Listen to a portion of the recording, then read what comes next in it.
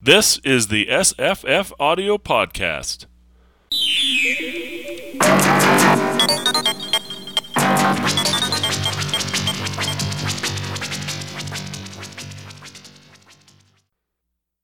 Hi, I'm Jesse. Hi, I'm Misa.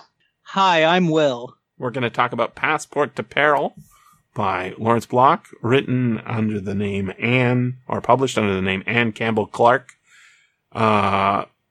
It was published in 1967, but I think there's internal stuff that tells us, it's a little earlier than that. We were just, before the show started, we were playing a game of, guess what year this photo was taken, right?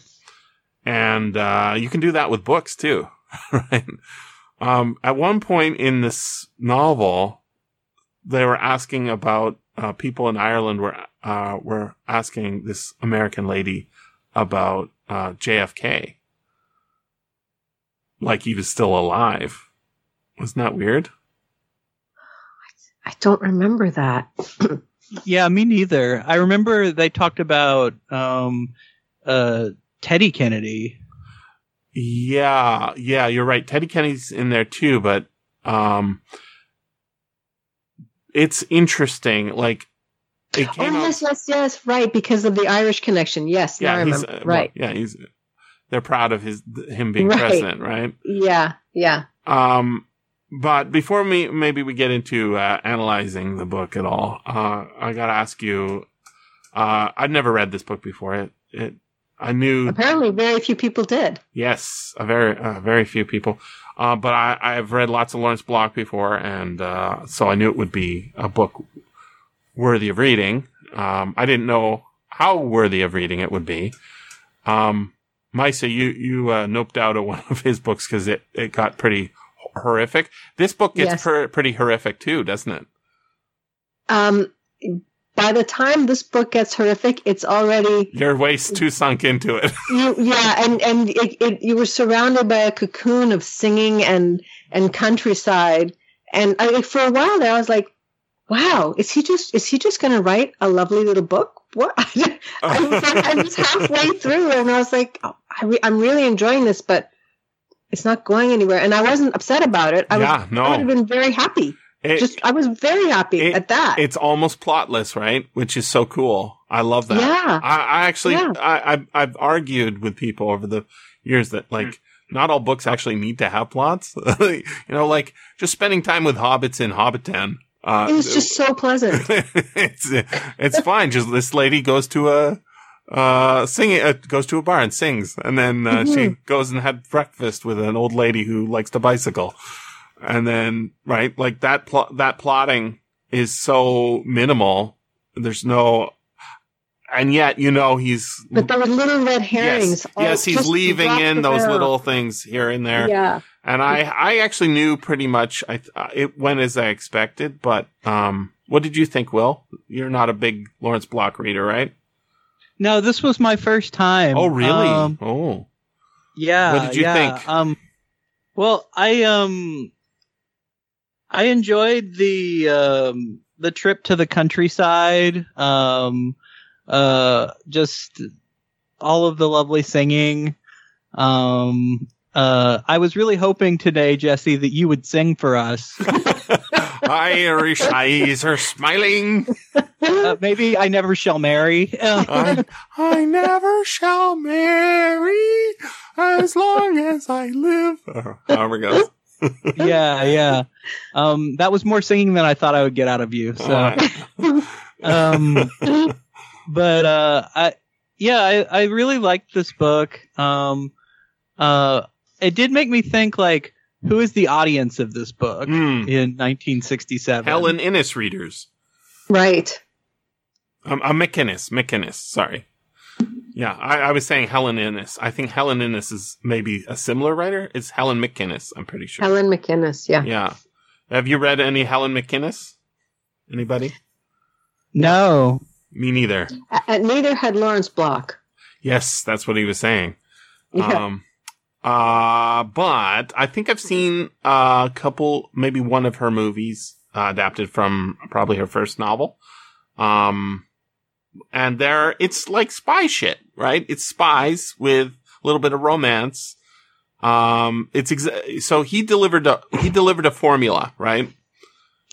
Romance with a little bit of spies. Romance with a little bit of spies, yes. But how smooth did this go down? Was this like a stout where you didn't like it at first, or was it easy drinking all the way through? I thought it was easy drinking all the way through. But it was a formula. Like, by the time the bad guy came around, like, I never believed that David was bad, ever. And then when the priest came up in the car, I was like, okay, there he is. Not the first time or the second time he came up? Well, the first time, like, I liked the way he did it, because he just pulled you in, and you're like, why does that priest want her passport? Why? And like, you're expecting him to do something terrible, and he doesn't. And then you're like, oh, maybe I'm wrong. Mm-hmm. Maybe I've misjudged him. Maybe he really is a nice man until he comes back. But I didn't trust him for 1 second once he was back.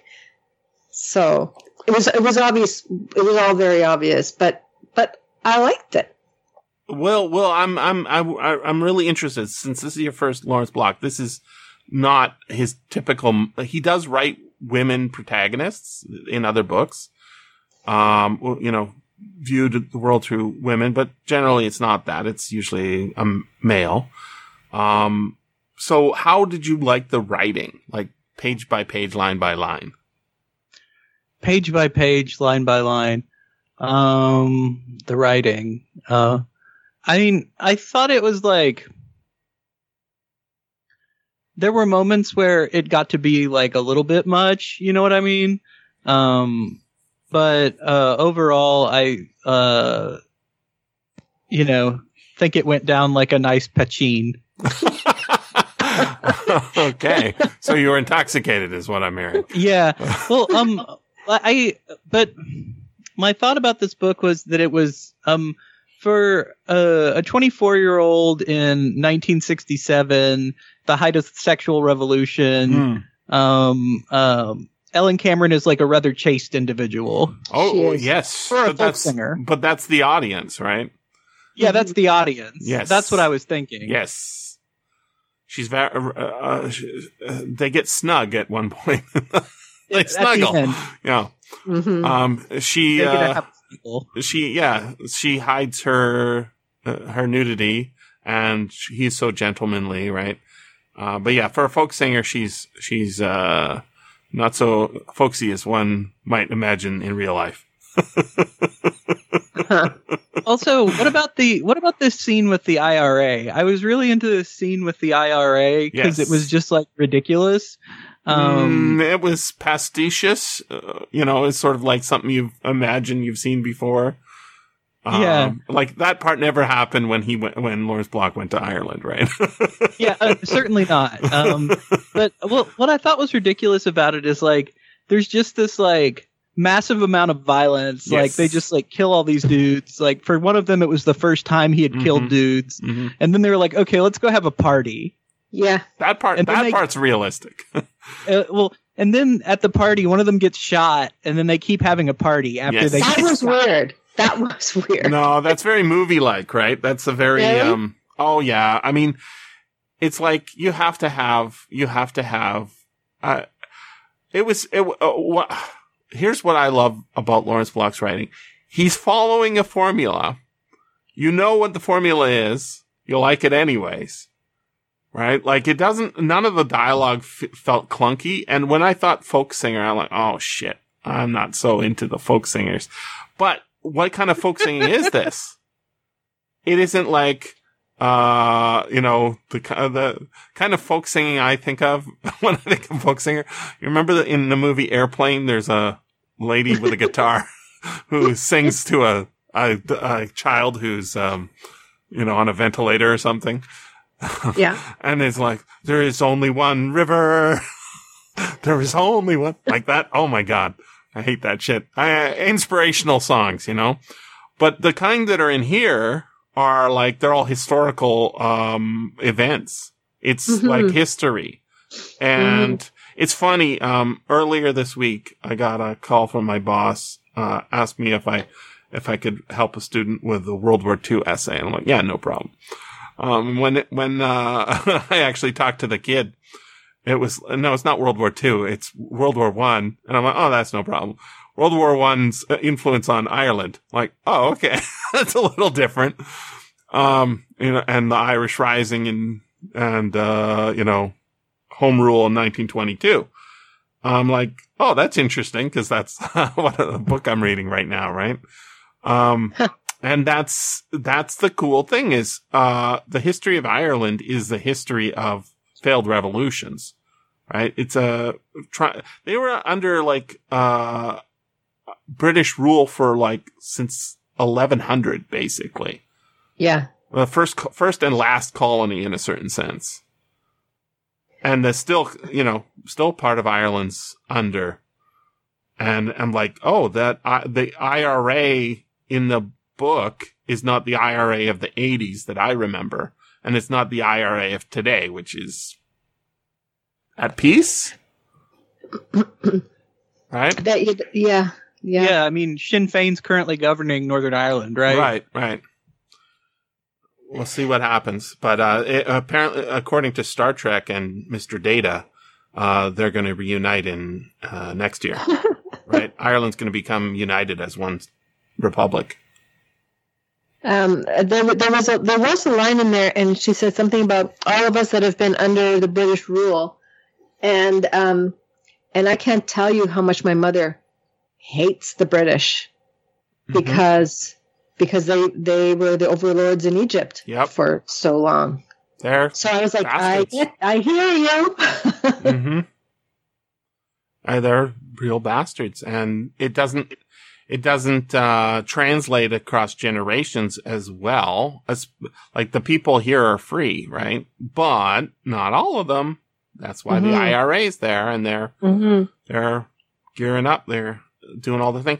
I was not satisfied with the ultimate MacGuffin. I knew it was going to be under something in her passport.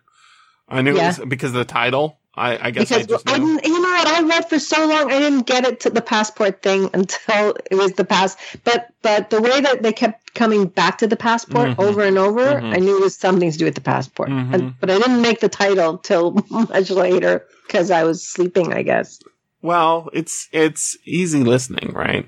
And the narrator, she was very, very good. A much better singer than I. PJ Morgan is her name. Wow, that would be a daunting task, just reading a book, but also singing. She does a lot of singing, and she does a good job with it. And she also sings in male voices too, right? Because not everybody there is her, our main character. And accents. She did a really good job. Lawrence Block is a really good writer. And I was just thinking, if I was PJ Clark, I think that's her name. Morgan. PJ. I don't know. Clark is is Anne Campbell Clark. If I was PJ Morgan and I had finished this book, I would be super happy with myself. Because it's, honestly, this is about as perfect a book as you can get, given what we're dealing with. It's a formula, right? It is a recipe. It's 191 pages originally, I think. It's how many hours? 6 hours? Something like that? Something like that. 5 hours, 38, right? So, it's a short novel. It's not going to be a sequels. It's not going to be a series. It's about a young lady who goes on a trip, and she wants some romance, and she wants some to be chased, literally across the countryside. She wants to have a Jane Austen style, he's a monster. No, he's a hero sort of scene, right? It's delivering what women want, and it's doing it really, really well. Nice and smooth. And I think Lawrence Block did a great job with all the historical research that, he really was enthusiastic about Irish history. I learned a little bit which is impressive. Yeah. It wasn't just fun. It didn't just go down smooth and give me a little thrill of, excitement is on the Irish countryside. It was great fun. It was like a really good little book. I'm like, I sent you guys a double check mark or something. Yes, you did. Like, this is a good book so far, right? And it didn't get really creepy and scary until quite late. So I was thinking at that point, oh, Misa might not be able to handle this. No, I was fully in. I kept reading it, going, when's it going to turn? When's it going to turn? And when's he going to turn the knife? When's he going to stab me in the back? I mean, it gets pretty gruesome, right? Like, the people are burned to death, their legs blown off, right? And they're like, shoot somebody's brains out. It does, yeah. But in previous books, like, you're going, like, that's where you are for the book. Yeah, well, or that's where it starts, I think. Or it starts. Yeah, it starts with a murder and a really horrible murder, and then you get the guys. Really violent. Really, really violent. It's just as violent. I think the difference here is we have a nice guy from Philadelphia to leg cling to. Just, shield us from the horror. We do, and it's so far away. Like, I've got all that shielding above. Yes, and there's even a nice old lady to talk to at breakfast sometimes, who gets strangled. Yeah. Off screen. Right? Yeah. I was not sure about the German guy with the family. I thought he was a red herring. Turns out he was not. So what happened to the kids? I don't know. Maybe they went back to the casting room where they got them. I guess so. The spy training school. Yeah, right. I was also, the very first woman with red hair who picked her up from when she got mugged. I was like, she too. I wasn't sure about her. Yep. I'm still not sure if she was in the ring or not. I think she was just a nice Londoner. See, do you? But she was asking so much about the passport and don't go to the police and let me take you to your hotel. Yeah. I don't know. I think he didn't know probably at the time he was writing it, but he knew he had to leave those. When I say leave it, it's like getting two books and or a deck of cards and you shuffle, leaving them together. Yeah. He has to mention the passport every once in a while because that's on the title, and he's playing a game, which is a great with the reader. I need to tip my hand so that you know where to look, so that when what's her name? Ellen. When Ellen gets to the in the car with the priest, you're just ahead of her, right? Yeah. So we need to be just ahead of her, and sometimes she's ahead of us, or at least in my case, she was ahead of me. And I actually was looking for like little details in his story that didn't add up. The priest story. I'm like, is that right? I wished I knew my Irish history better.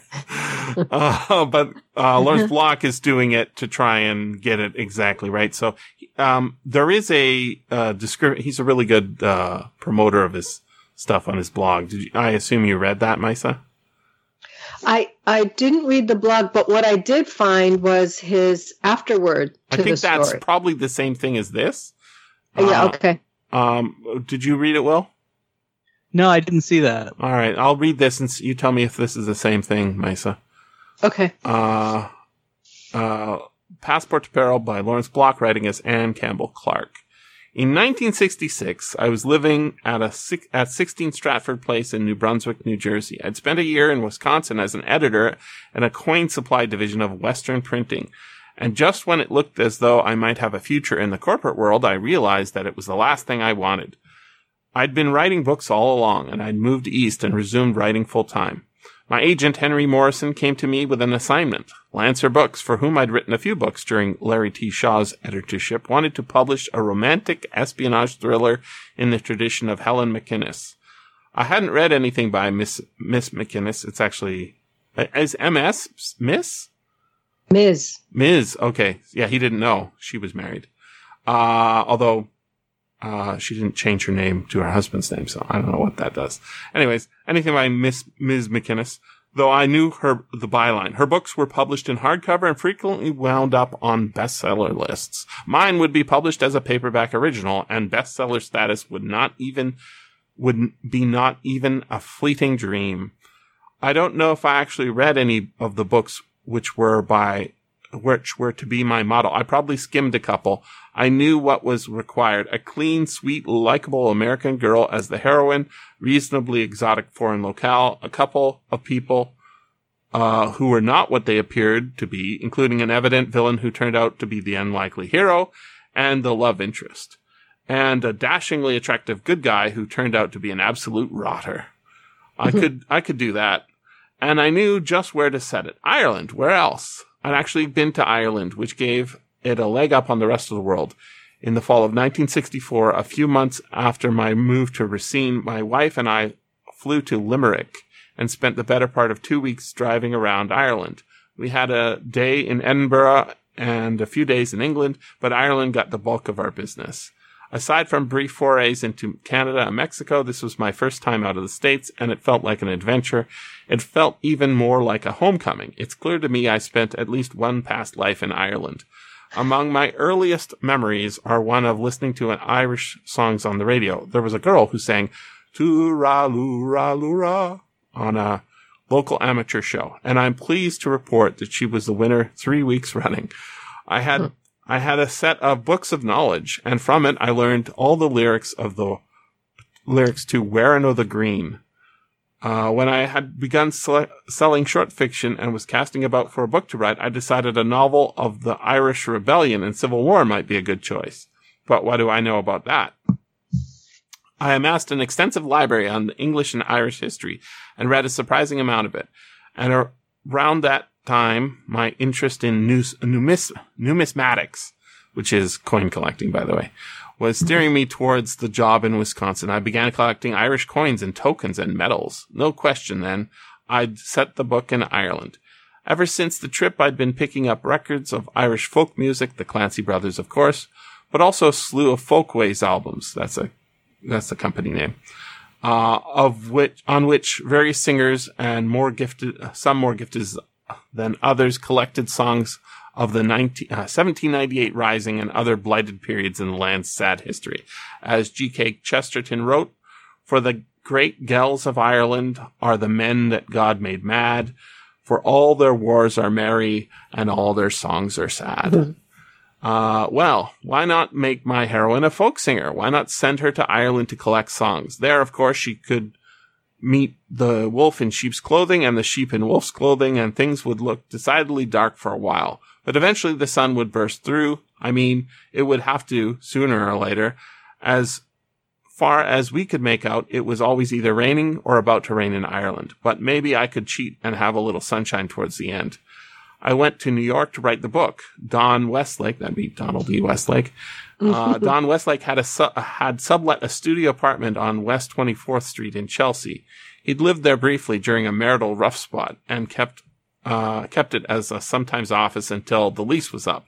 I moved in and brought home Passport to Peril 10 days later. So written in 10 days, right? Is that crazy? It's crazy. I don't know if the title was mine, though I rather think it was. I know that the pen name was mine, and I know that 45 years later, nobody else on earth knew it.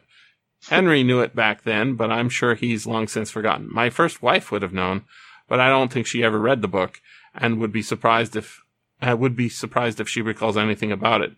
Erwin Stein at Lancer would have known, but would have had no reason to remember. Among the book collecting fraternity, no one had a clue.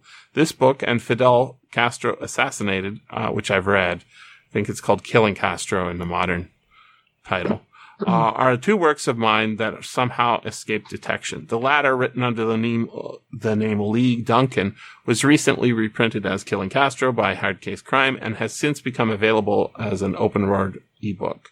Passport for Peril now makes its first post-Lancer appearance as an ebook, and I can only hope you enjoyed it. I read it myself recently and recently to ready it for publication and was surprised to find that I liked it. Remember what Yeats wrote? Romantic Ireland's dead and gone. It's with O'Leary in the grave. Too true of Ireland of the 1960s. It was a curious pleasure to revisit the time and place, if in my own work.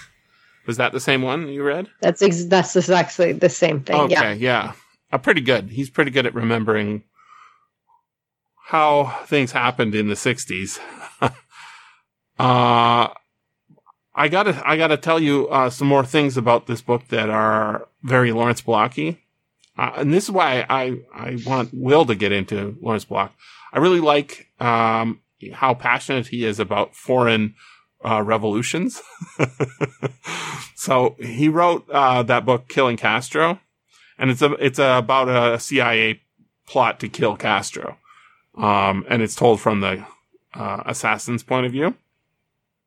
And he wrote a bunch of books like that where it's like CIA guy goes to country, kills somebody. Often, and it is a little bit here. The CIA is actually kind of heroic, right? Because they send a check to the farmer with the dead sheep, which makes them the good guys. But generally, he's not like CIA good guy. He's more like, whatever revolution is happening in that country, I'm interested and I'm on that team.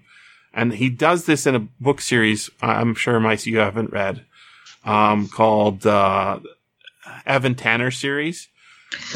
Have I mentioned this to you? You have, though. Okay. You have mentioned them, but I haven't read. So they're not as good as this book in a certain sense because they're a little bit comedic and they get very silly, which I like.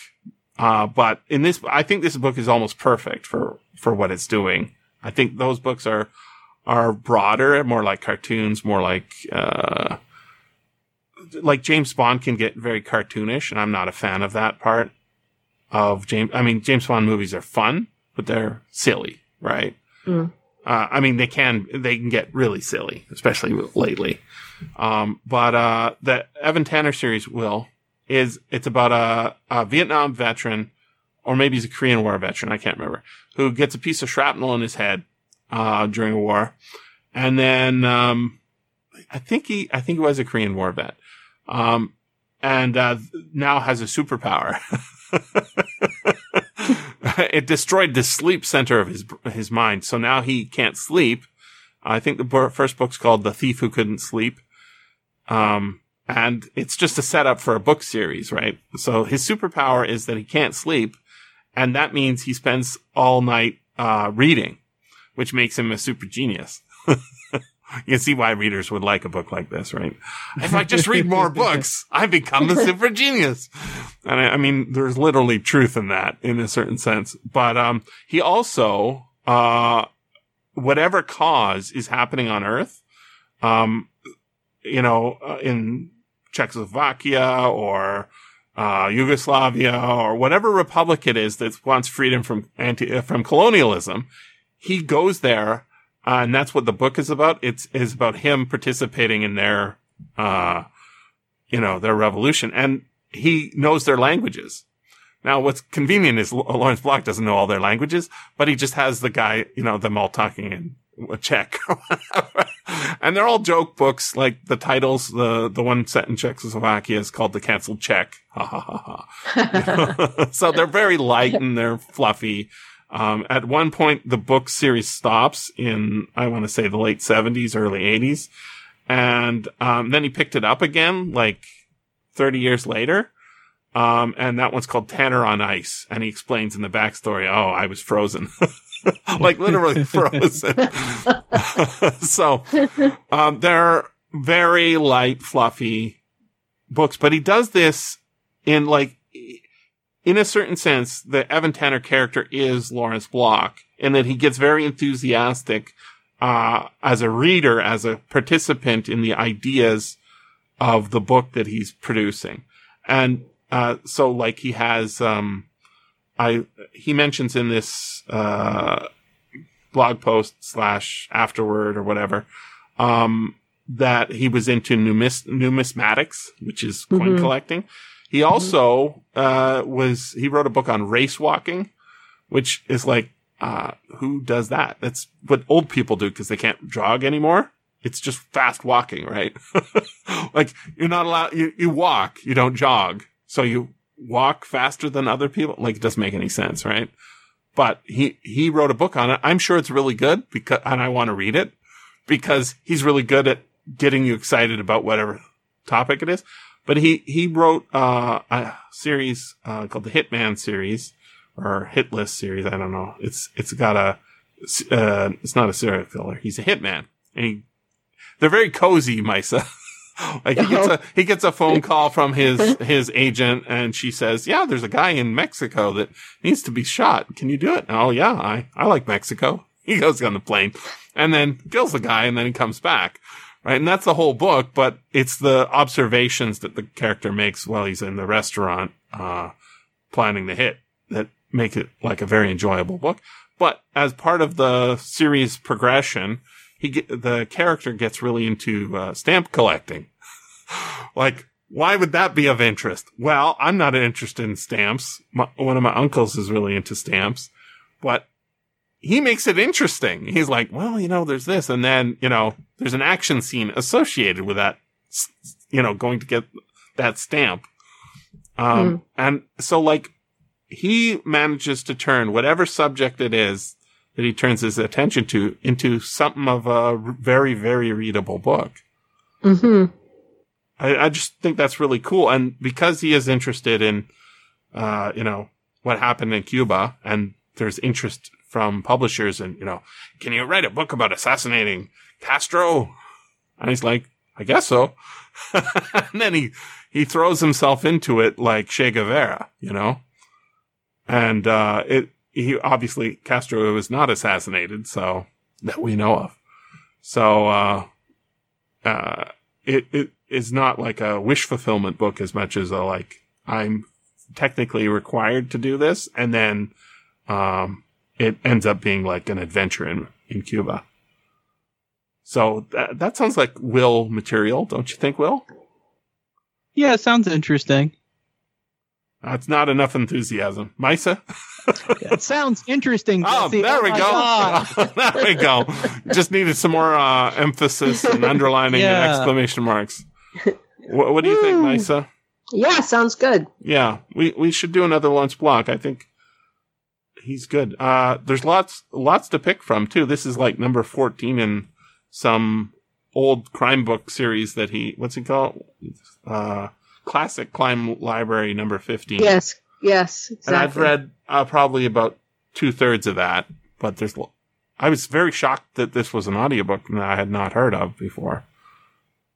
But yeah, I'm surprised that it became an audiobook too, given how quiet it's been resting. Yes, and I'll tell you why that happens is because Lawrence Block took control of his publishing. They're all his books, right? The only ones that aren't are like through Hard Case Crime.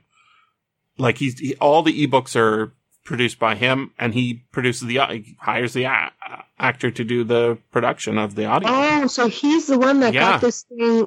Oh, okay. Yeah, no, he's really good at making you buy his stuff because he's around and participating in his estate, which is different. And he's still publishing too, which is pretty incredible. It is incredible because he's not a young man. But he's really good at writing, and he's still around writing. Like, I love Donald Westlake. He's been dead for a couple decades, it feels like. Is it that long? I love Donald Westlake too. He's so good, right? But what's interesting about Westlake is I found Westlake through Block. Block had a character reading Westlake, and I'm like, that book sounds great. And it turns out it's a real book. So I found him the other way, but I find Westlake's highs are higher, but his consistency is not as good. Whereas Lawrence Block's very consistently good. Like, he doesn't really have dogs. None of his books. Like, some of them are like, less. So this is a very small idea book, right? It's just a lady on vacation. I didn't buy the explanation why that guy slipped the that was convoluted. That was that was mushy. I was like, I don't. It was just an excuse to have her in peril. Yeah, which is fine. It's just fine. So it can't be as high a high as, a real spy book, because it's not really a spy book. It's a spy book in the sense that it's just an excuse to have a lady chased by spies right. And decide that maybe she will marry. Oh, I mean, that repeated motif, so good. He's good at that. And the other thing, he actually does do a tip. He was trying to be caught. And so in that intro or blog post or whatever, he says no one knew. There was 2 books that nobody knew was by me, because he wrote a whole bunch of pseudonyms, right? There is a tip off in this book that it's by him, but it's out of genre for most of the people who would read Lawrence Block, because it's Helen McInnes style book, and he didn't write a lot of those. And remember at the very beginning, I think she's in London and she goes to a movie. It's actually like right in the opening, I think. She's coming out of the movie theater, and the name of the movie is something drums. I don't remember. You don't remember that? Nope. Well, trust me, it was there. And the reason you don't remember it is because that's a tip-off. He has often, whenever there's a movie or somebody's reading a book on a train, usually the book, it wasn't quite this in the name of the movie, but it was usually, it's a sound of distant drums. And he uses it like a calling card? Yeah, like a calling card or a signature. Say, it's me. Really? Yeah. And it's cute because it doesn't show up in every book, but whenever he needs to have somebody coming out of a movie theater, mentioning the name of the movie, it's not going to be one that dates the book. It's going to be something that makes it relevant to 1968 and 69 when you pick up the book, right? So it can't be. That's cool. Yeah, it's not a period piece. So it is cool. And honestly, there's so many, like, he gets really enthusiastic about stuff, like his burglar series. There's one called The Burglar Who Something About Bogart, right? And it's about Humphrey Bogart and those movies. And then there's one, The Burglar Who Painted Like Mondrian. And it's about paintings, right? And it's pretty easy to paint like Mondrian. You just get a white canvas, paint some red and blue lines on it. It's simple. And so those topic books are him exploring some little niche. It's almost like the way stand-up comedians will have a bit. They have some stand-up bits that they connect together, and it's done by researching and policing ideas. Well, that's what he does, but he just gets excited about some weird topic, and then he incorporates it into a book. It's very, very delightful. Does he do that across his different pen names and genres? Yes. Yeah? Yes. That's good. Yeah. Did we ever read any of those burglar ones? We read the first one, which that's what I thought. Yeah. It's Burglars Can't Be Choosers. Is that the first one? Yes, that's right. Yeah. That's right. Yeah. And that's a recipe. It's a murder mystery where the main character is thought to be the murderer, so he has to go on the run, and then turns out that the girlfriend that he's broken into the apartment of, she's the one who actually was the burglar or something, the murderer. Right. I can't remember exactly how it goes, but it's basically like that. And it settles down into a formula very shortly thereafter where he's got a sidekick and. Right. I just remember it was really fun. It is. He's really, really fun. He's like, you pick up the book, it passes the time, you're delighted, you go have a sandwich. A couple months from now, you pick up another book. Oh yeah, one of these. Yeah. Like, so delightful. And that paperback book industry is where he really lives. And, you continue that with hardcovers and stuff. And some of them were originally hardcovers, but it was the paper, that take the paperback and enjoy the weekend sort of book. I really like it. Very Now different. Yeah. I like that a song saved her life. Yeah, right? Mm-hmm. That's why I like folk singing now. Because it's the way I thought, it's going to be, well, I'll deal with that kind of folk singing, like Kumbaya songs, right? I don't like but those. it wasn't at all. No, it's the opposite. It's like historical information, how to be. And yeah, it was really cool. Like when she was in the bar and she said, in America, I would have sung 2 stanzas of this, here 12, because it means something to them. And they're just so into sitting and listening. And like, I really, really liked it. It makes you want to drink stout, doesn't it? Almost. Makes me want to listen to folk music anyway. There you go. Yeah, no, go to a folk music festival, except out of the way where the real people are, not the folk festival circuit, not them. Right. When I first heard the premise of this book was the State Department was paying for her trip to Germany. I thought it was going to be the CIA was using her as a courier. Yeah, that's what I thought also. I assumed. Yeah. Because the State Department in real life is evil, right? In this book, she's just like, she's just like it's a bursary, right? Spread American culture. No, they don't do that for fun. Their money is spent on evil, not on good. and so, I mean, I think there was a lot of money spent on cultural activities, especially in, like on the Eastern Bloc. there. Yeah, absolutely.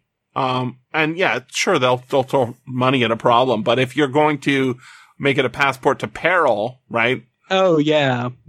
Combined with the fact that the State Department's paying, no. And I don't know if that's because I think it's because Lawrence Block just needed to have an excuse for why she's going there, right? Her family's all killed off, so she has no excuses to go back to the States. Right? So that's why it's a one and done, because they're married at the end, they're happy, and they're Irish. Yeah. And on the cover of the book, they're both green. Now. Well, they're both green on the cover, right? I also think there's an inconsistency. Isn't there at one point she lights 2 cigarettes, puts one in his mouth, she's smoking the other one, and then she says they're regretting that they're not going to have any more cigarettes. And then later on in the cave, she has more cigarettes. They stopped to buy more when they Did bought they? petrol. Okay. Yeah, I guess I missed that part. And she had to get used to the new taste. Yeah, that sounds right. Yeah. I thought it was smoking. funny that they stopped to buy cigarettes but didn't like buy food. They don't need food. They're thin and young. Yeah. They need cigarettes, pal. So much smoking. I guess that in kind this of book. dates the book. Yeah. All the smoking? Yeah. Yeah. It's the 60s, man. Mm-hmm. Oh, man. There's so much smoking in the book. You could write this book and set it today, but it would not have this much smoking, and the IRA would not be quite the same way. Their Sten guns would be something else. I don't know. It'd be a very different book if you wrote it today. You would think. Mm-hmm. I mean, they wouldn't be going to Berlin, right? No. Ukraine or something. So I have to update it. But, really delightful little book. Very insubstantial in that it's not going to change anybody's world other than to make you say, I'd like some stout. I'd like to try it. I know I won't like it at first, but I guess they didn't mention, I think they did mention Guinness. Right? I think she did. She was talking about the temperature of it. Yeah. When she first tried it. And, it's a wish fulfillment fantasy, romance with a little, I think he got the recipe, he figured out the recipe without even having to read all those Alan McGinnis books. Right. He just skimmed. Probably read the back cover of a couple. And yeah. I mean, you get the sense he's really good at it. Yeah. Very, very easygoing, smooth book. I got a little tipsy here and there. And then, it had some poignant moments with the singing, the songs, the stories. Yeah. Right? Is like that's a tradition, like going song hunting, like because they make movies about it too, right? Mm-hmm. And it's a Brothers Grimm thing, right? You go out in there and collect all the. Is it a Brothers Grimm thing? Well, that's what they did, right? They went out to all the pubs and they said, "Tell us your stories." Well, stories, yeah. So stories as opposed to music songs. And stories are the same, right? The only difference is you get. I mean, the stories are different stories, but the stories with music are stories without music. I guess so. Yeah. Because the folk music in here is not. None of them were like Kumbaya. No, they were all personal histories. That's what's really cool about them. Which is not normally what I think of when I think of folk music, which is probably wrong because I like some folk music, and all the ones that I like, it tends to be like this. You like music that's close to the people. I mean, one thing that's not talked about here is sort of how there's like in the process of collecting these folk songs, there is some like exploitation going on. Oh yeah, 100%. Where like she's like. Obviously, we like Ellen Cameron, but she shows up in town with this tape recorder with the purpose of like selling a record, and like who's gonna see the proceeds of that record? That's true. But you also have to think like, what is the purpose of this? Is it to commoditize it, or is it preserve it, or spread it and share it? Right? Yeah. So or is it all? Is it a little bit of all of the above? Yeah. Yeah, I mean, nobody says, I'm going to get rich and become a folk singer. I don't know, you might dream that, but you'll be soon disabused. Well, okay. Misa, Stan Rogers? The most famous song is Barrett's Privateers. That's a folk song style. I'm not sure. You don't know Stan Rogers? Okay, well, he's like a folk singer from Canada who, like, it's the same. It's a sort of East Coast Nova Scotia Irish kitchen party singing. The name sounds familiar, but I couldn't place anything. Oh, what was that name again? 1778, and I wish I was in Sherbrooke now. No, you don't know this song? Maybe. Could you do some more? I have to get the lyrics out. Stan Rogers is the and name. he's a Canadian folk singer. Yeah. He's from the 60s, I want to say. Oh, 76 it says. Barrett's Privateers lyrics. It's it's not a true story, but it is historical. Where's the lyrics? Oh, here's a PDF of the lyrics. It's actually quite a fun song. Because it has swearing in it. The year was 1778. How I wish I was in Sherbrooke now. A letter of marque came from the king to the scummiest vessel I've ever seen. God damn them all. This is the chorus. I was told we'd cruise the seas for American gold. We'd fire no guns, shed no tears. Now I'm a broken man on a Halifax pier. The last of Barrett's privateers. So that when that chorus comes up again, you get to sing it again, okay? Oh, Elsid Barrett cried. These lyrics are slightly off of the one I know. Oh, Elsid Barrett cried the town. How I wish I was in Sherbrooke now. For 20 brave men, all fishermen who would make for him the Antelope's crew. Here's the chorus. God damn them all. I was told we'd cruise the seas for American gold. We'd fire no guns, shed no tears. Now I'm a broken man on the Halifax pier, the last of Barrett's privateers. The Antelope sloop was a sickening sight. How I wish I was in Sherbrooke now. She's a list. These lyrics are slightly off. She's a list to the port and her sails in rags, and the cook in the scuppers with the staggers and jags.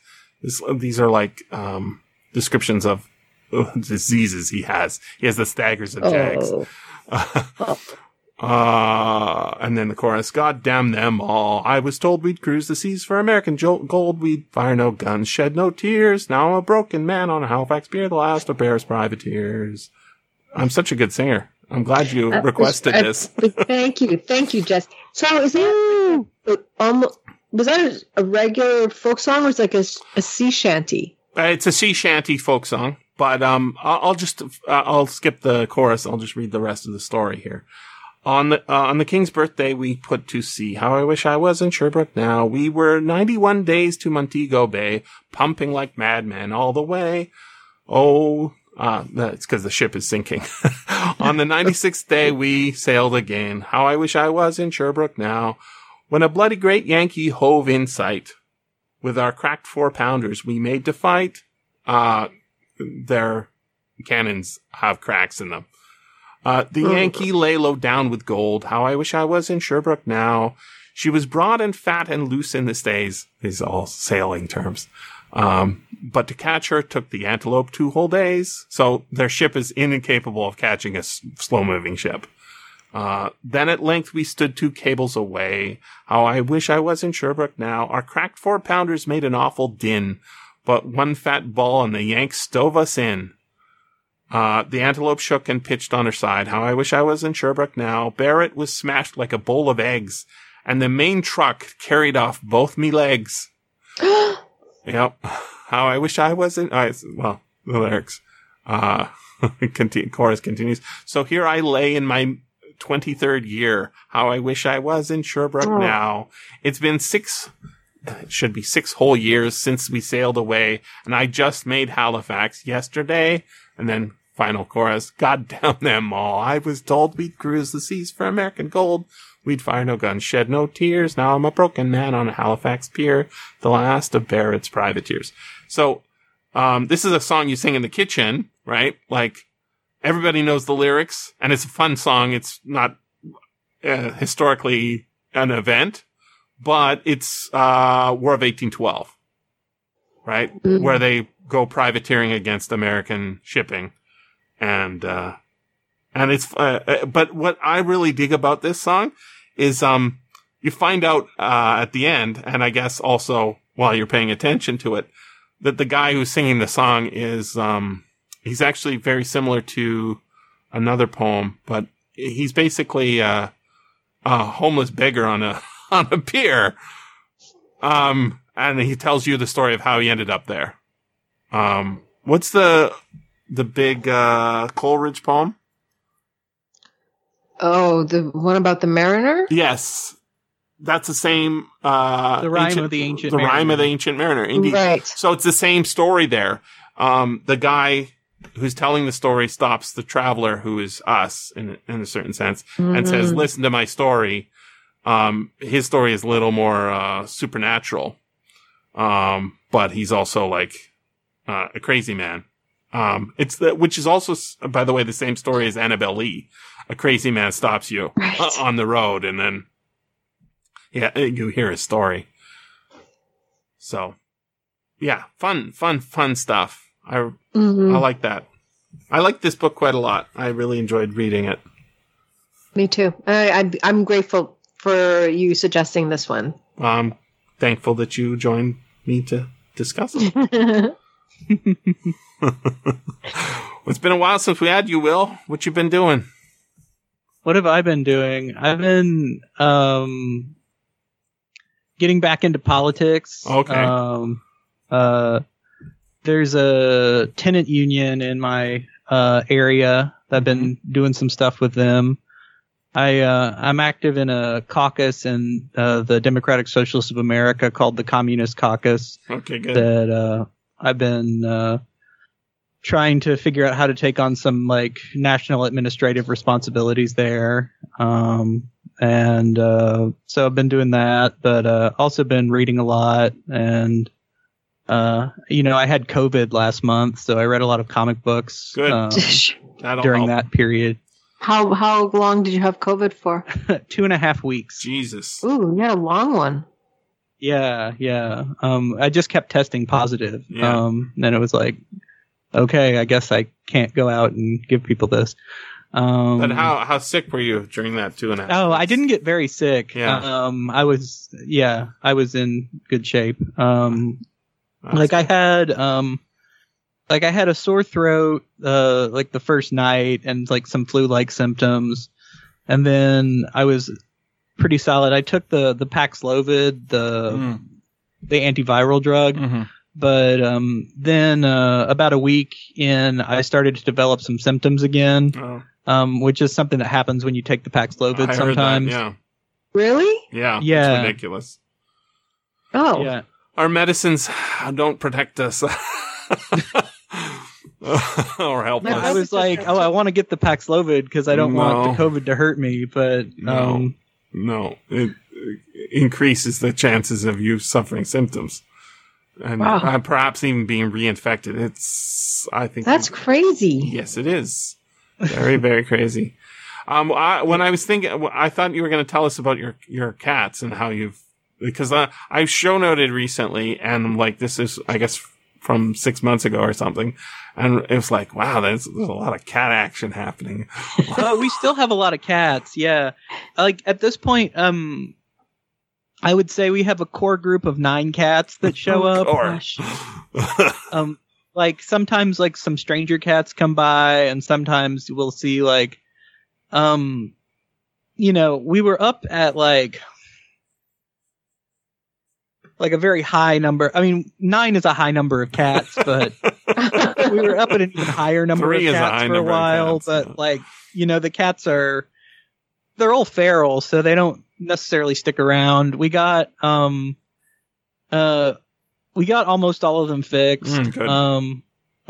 There's 2 little boys that aren't fixed yet that you'll like this, Jesse. The boys that aren't fixed are both named Brandon, and I can't. Is one darker than the other? No.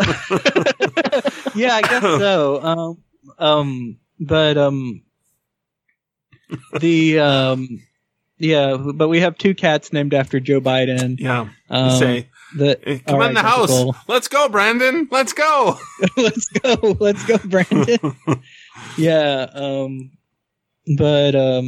So we got 9 cats. They're 2 of them are named Brandon. It's fine. 2 of them are named Brandon. I'm like, Meg can tell the Brandons apart. I really can't. One of them has laser eyes, and that's the dark Brandon. Stupid. I try to get her to explain the differences between the Brandons to me, and one of them is darker than the other one, and one of them has smaller feet. He has little chipmunk feet. Look, you need Brooklyn Dad Defiant to tell you which one is the dark Brandon. Oh my God. Yeah. So those are the cats. Well, that's a very 90s name that's become a 2020 name. Yeah, I wonder if anybody has named their child Brandon because of. It's funny. The people I know are naming their children things like Owen. That's a traditional name that's now a hip name, right? Nobody was naming their kid Owen 5 years ago or 10 years ago. Yeah. How do they spell it though? Is it with the I and the? No, it's Owen. So the surname. That's the simple one. Yeah. There's ones with G's and N's. Nice. Oh, is that Gaelic or something? I think so. Yeah. Yeah, but we have 3 cats that I would say are our best cats. And so there's Jazz, which we'll let Meg pick her up, and is has a little bit of white on her nose, and will get up in the window and beg to come inside, which of course she can't do. Then there's Tobias, who comes by and well, he got named that because he liked to bite toes. Oh no, toe bias, so bias towards toes. Bias. Yeah, so he's so he'll like lick your hand, but he wants to like, but what he really wants to do is bite your hand. So you have to like have a negotiation with him. Jesus. And then my favorite is the mother and grandmother of them all, who is just called Mama, and is just like a mean old cat who kind of like swats at the other cats and like has a sour disposition. But that's the one you empathize with. Yeah. Well, what I like is when I'm walking the dog, she'll come out and start rubbing herself on the dog, and the dog will like just like let her. It's like shocking to me because the dog is like so irritable and like doesn't like other dogs at all. So I figured she would hate cats too. But apparently, if you're a cat, you can just come and rub up on my dog, and the dog is fine with that. I guess likes like, huh? Yeah, just mean old girls. And then that cat also hangs out on the roof some, so I find that to be a charming quality. Yeah, that's a good one. But what about you, Misa? What have you been up to? You live a fascinating life, right? No, I don't. But we're just about finished the next season of Ace. I'm just finally editing that now. The last two parts episode. So hopefully that'll come out soon. For my job, my regular day job, I was writing social media stuff and, blogs and newsletters and stuff. But I said, we should do a podcast. Newsletters are old school. Let's do an internal podcast. Yeah. So I'm gonna start that soon. And so that's what we're gonna do. It's gonna be, all the company news. Drop me a link on the DL. I want to see how. Yeah, I don't want to. If you can't talk about this on the recording, that's cool. But what is your job? Oh, I work for a company with lots of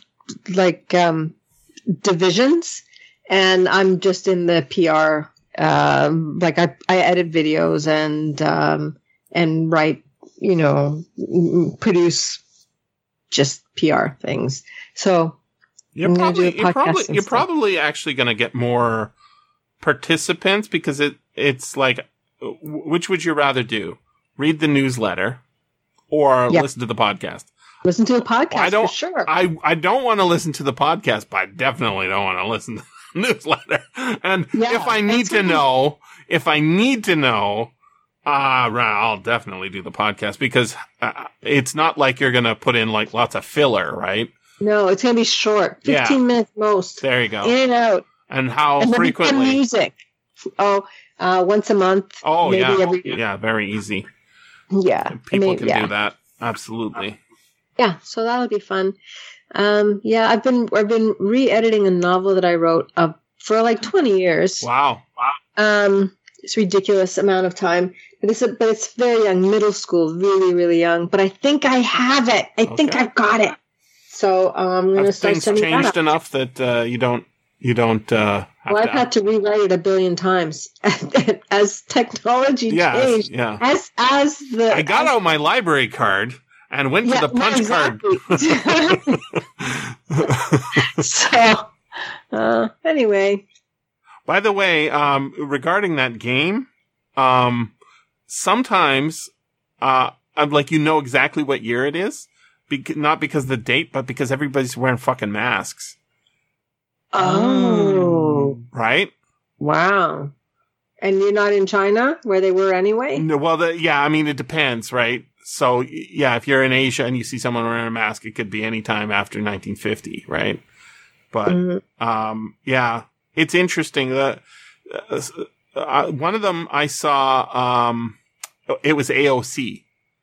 Right? I'm like, oh shit. Okay, so it wouldn't have been 2016. I guess right. It was 2018. right? Because she's like, God, I voted on her sticker on her or something, right? It's like, so, sometimes it's eerily obvious what year it is.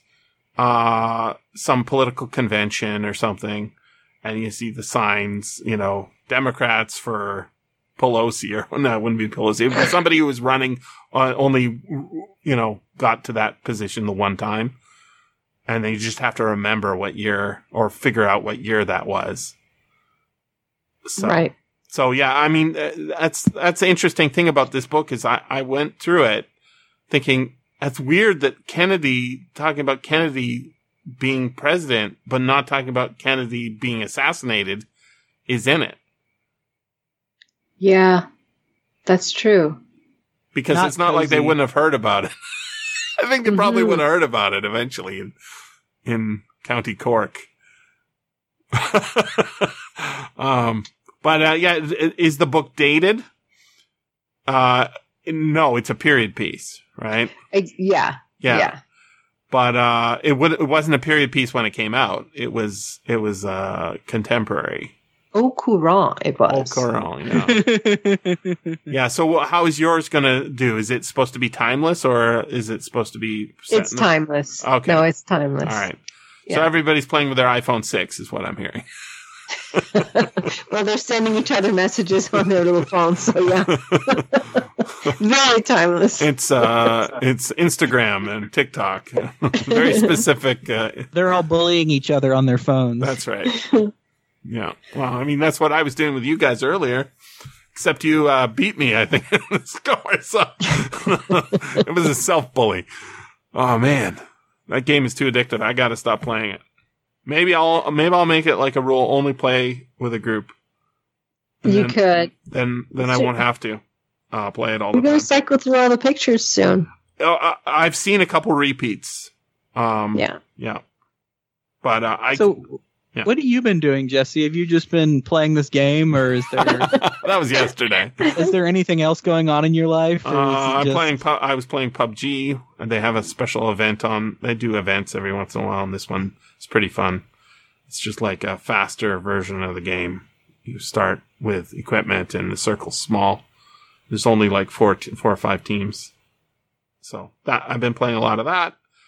My mom's, I haven't seen her since early January, I guess, because, I've been working mostly still online, unfortunately, a couple of days a week in person, which is better. I got rid of some old computers. That helps you with the game. Yeah. I don't know. Nothing super exciting other than that. I don't know how you have time to do anything between this podcast and the other podcast. Yeah, well, and work. I think a lot of it is like the way Lawrence Block wrote this book is like he went to Ireland first and then said I could write a book about Ireland, right? So when I was young, I read a lot of stuff, and so I have that to lean on. And then I like short stories, and I've read a lot of them, and I've been leaning on those. But I do have to, and Scott helps, right? He does the editing for Reading Short and Deep. Yeah, I know. So, yeah. I mean, I also don't work as much as most people, right? I'm mostly 4 hours a day, 6 hours a day sometimes. Most people work 8-hour days. That's pretty horrible. Lisa, do you work that much? Are we recording this, Jesse? And the show's over. Misa usually works about 10 hours a day, Jesse. Oh, yes. All right. Send me a secret signal. Add 4 to every number I work. I've been watching, there's a show called, I'd seen it when it came out. It's called Burn Notice. Do you guys remember this show? No. I remember it being a thing. I never saw it. It's a good show. I saw a, I guess I never thought about it before, but it's, they had like a Comic-Con, I don't think they like do a Comic-Con for every kind of show, right? I've never been to Comic-Con, but like they do like Battlestar Galactica, and they do sort of any science fiction shows, maybe like Archer, they would do something at Comic-Con. So they did one for this, like they all went to Comic-Con and tried to promote their show and worked fine. It's kind of a throwback, or it's as Pulp Covers, Alex pointed out, it's like the last of an earlier era of television. So it's like a problem of the week show, but with a weak WEAK overriding plot for the season or the show. And the premise of the show is the main character used to be a spy.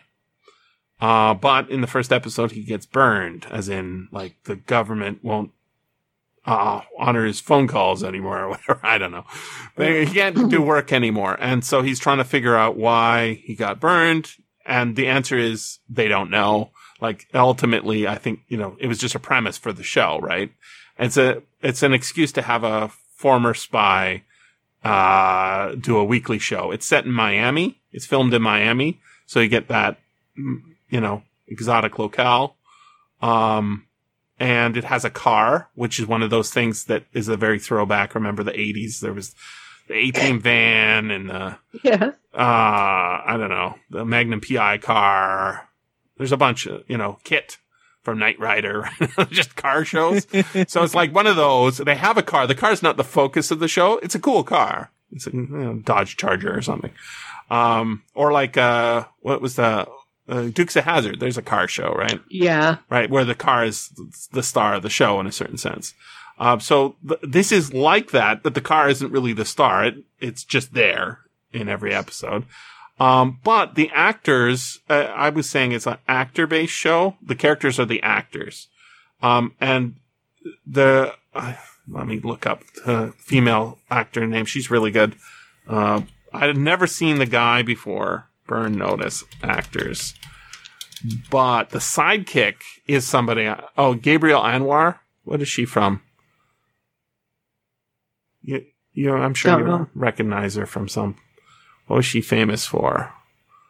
Gabrielle Anwar? Yeah. Huh. I didn't know that. Yeah, interesting. Well, she was on some TV show as a kid, I think. I don't remember what it was. But she's really good. She actually plays an Irish spy. Oh no, IRA a terrorist. The main actor, I've never seen him before in anything. Somebody mentioned he was in another show. He's very charismatic, Jeffrey Donovan, on screen.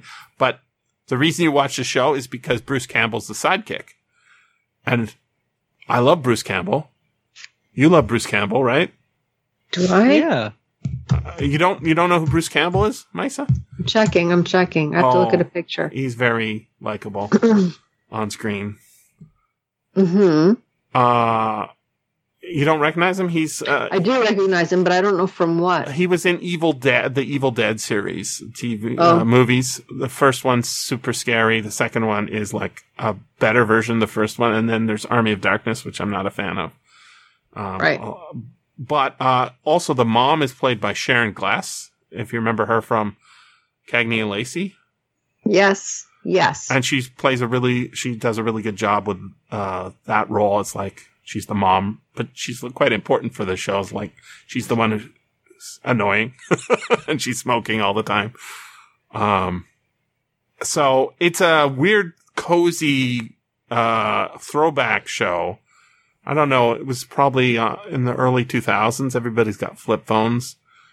I'm judging it. So probably it's a 2005 to 2011 show. That's my guess. I don't know. I'm gonna look it up now because I have no idea. Burned. And you're watching it where? It's on Prime. 2007 to 2013. I watched it when it came out. It was a good show then. It's a fine show. Doesn't strain your brain at all, which is, not usually what I go to television for anyways. But Bruce Campbell's just amazing on screen. What do you like Bruce Campbell in, Will? Oh, the Evil Dead series. Yeah, he's just. Oh, there was like a Evil Dead TV series. Is that the one you're thinking of? Oh, I haven't seen that. Although I think there is like an Ash versus Evil Dead TV series. Yeah. Or there's a comic book as well. Yeah, that's right. Yeah. Anyways, but, I like those movies. He was also Misa. He was a sidekick on Xena. He was maybe that's it. Yeah. And I think it might have been on Hercules as well. I don't know. He was like, but I know him from a couple of Western shows. Do you know these ones? Will, these are totally up your alley. Bruce Campbell Western. Bruce Campbell Western. One is like sort of a reboot of the Wild Wild West, but not. Yeah, Adventures of Briscoe County Jr., 1993 to 1994. You never heard of this show? Never heard of it. Oh, so good. Bounty hunter rides the Old West fighting bad guys with many futuristic type gadgets. And it's a comedy because it's Bruce Campbell. Micey, you would really like this show too. And he has a bunch of short-lived, Fox shows, Bruce Campbell TV shows. There's one what was the one where he's like Zorro it's style set before the war? Say again? I was thinking like there's a Zorro style. Oh, Jack of all trades. You know that one? Yeah.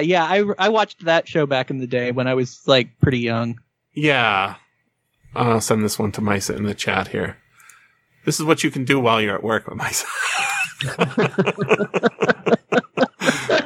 2000 series stars.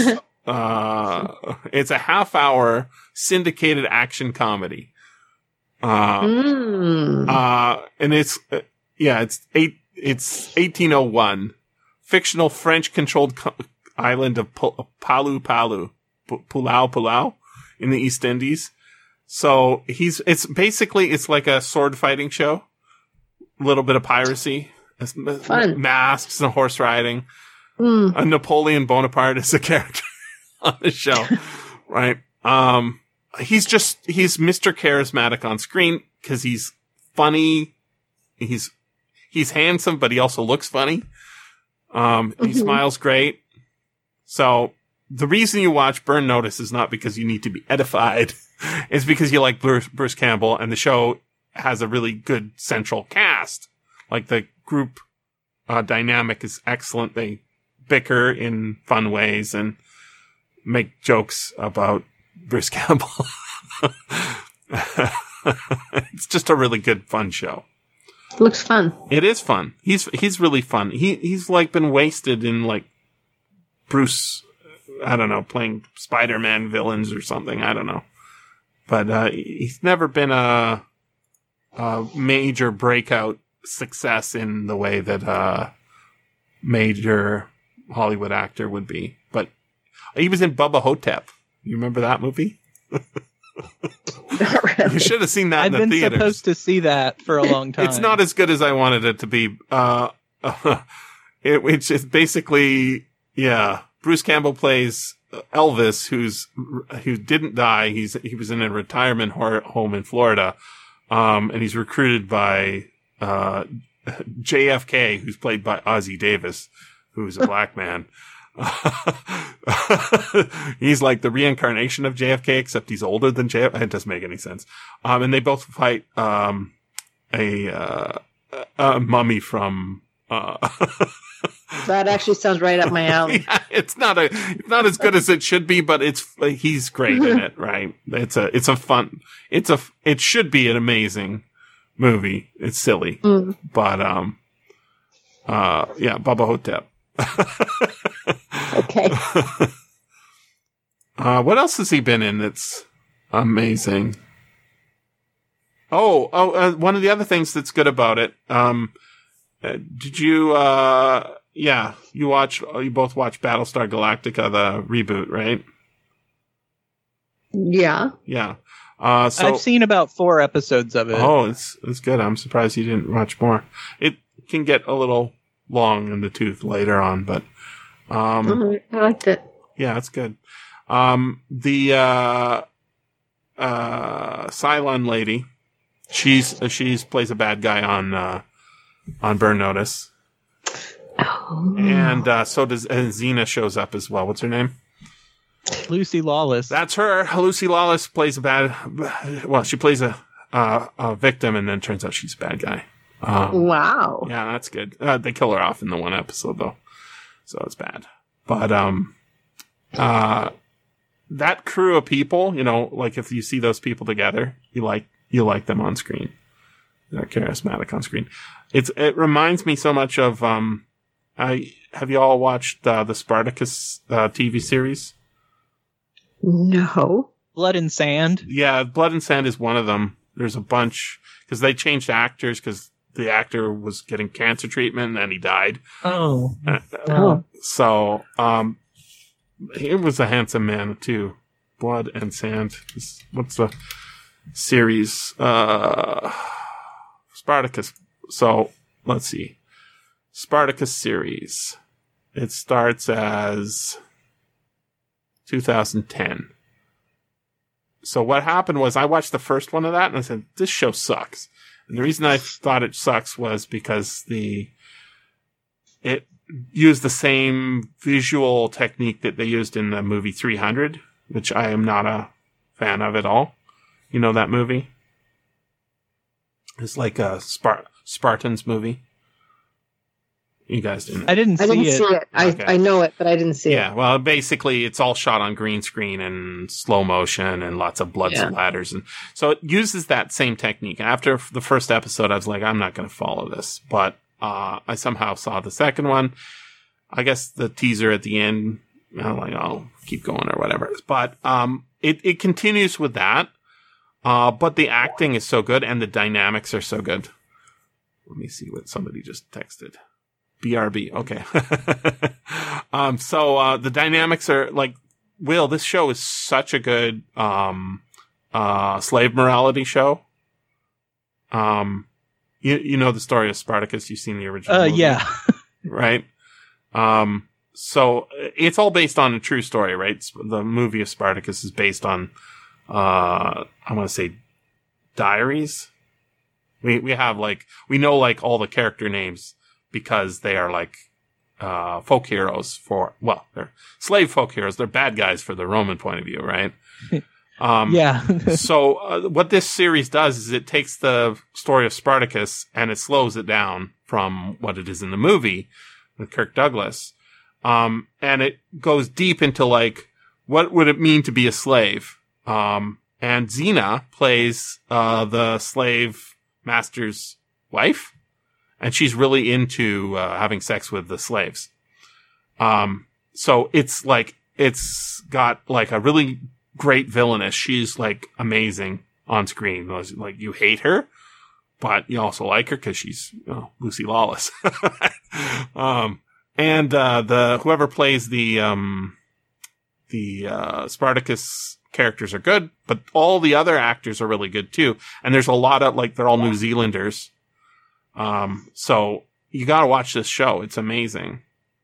I talked about it quite a bit with Evan, and he agrees with me about the amazing slave dynamics that are going on in there because, you thought, well, my lot in life is to be a slave, and then changing from that to being a slave rebellion is astounding. And it takes place How many seasons do they have? I think it's 4 seasons. Something like that. So it says Blood and Sand, Gods of the Arena, Vengeance, and then War of the Damned. What happened is Blood and Sand is the first series. Then the main guy gets cancer. They say, well, we're going to do a prequel series, until you get better. Right. And so they got a different actor to play, they got another character to play the lead role. But the guy didn't get better. He died of his cancer. So they recast, for the 3rd season. And then the 4th season is the actual, what do they call it? Servile War. The actual war of all the rebelling slaves in Italy. So it's amazing history. Super compelling on-screen performances. It's kind of weird that it's all green screen. They'll have a forest they're running through a forest, and it's like, well, that's green screen. There's like some practical sets, but it's if you start thinking of it like as a play, then it doesn't bother you as much. Because I was really upset with the first episode, and it's because I thought, oh, that's what they're doing is that shit. But if you just use it as a technical tool to get stuff done, then I don't have a problem with it, rather than relying on that as your entertainment.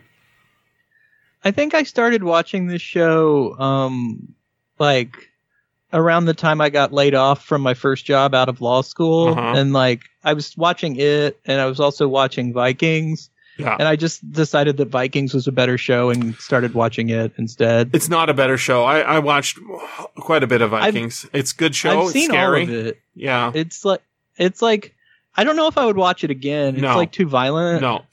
Well, this show is quite violent too, but it's a much smaller scale, and the cruelty is like the cruelty on the Blood Eagle. Have you seen the Vikings? No. Okay, you will not want to watch that one. Yeah. Sure. When you talked about too violent, I was already let me give you some nightmares here. So the Blood Eagle is where God. It's where they crack open the bones in the back of your chest, and pull out your lungs and flop them over the front of your shoulders while you're living. Yeah, apparently really? Yes. Okay. So this is why you don't want to piss the Vikings off. You just give them whatever they want, because they'll do that to you. Thank you. Okay, thank you for the warning. Literally, it's difficult to watch. The actors are all good, and I think it runs too long. This other show, it does not overstay its welcome. It's very short. It's got that weird New Zealand, everybody's New Zealand. So there's a Maori who's a gladiator. Like, whatever, that's fine. That's interesting. And because they're all real people from they're historical people, and we don't get inside their life from the history. This fictionalization of what happened, but sticking to the facts, is fascinating, because you do get inside to be, what is it like to be a slave, and then what is it like to change from becoming a celebrity slave to becoming a inspiring figure who wants to free people, even though they're going to be doomed and die. My name is Spartacus, and this is how my consciousness was raised. Yes. Yes. Right. It is a consciousness-raising movie, right? Mm-hmm. The movie. Yeah. I'm saying that this show does the same job, but it's also very sexy, which is hard to understand. But basically, there's a bunch of slaves that have sex, and then there's the evil people who have sex with the slaves, and we hate them, but they're sexy too. And then when we see them murdered, we are regretful, but we think, yes, that should be done, because it's not murder; it's killing the masters, right? And then when they escape and go into the countryside and try and raise hell, we're like with them, and then of course they all get killed in the end, because that's what actually happened. So you come to it for the sexy jumping naked slaves, and you stay for the emotional resonance and a history lesson. There's the tagline. It's a terrific, very underrated show. So I don't know. I don't know. It says 39 episodes total, so 3 seasons and a prequel miniseries. It's a big investment. No, 39 episodes? Nothing.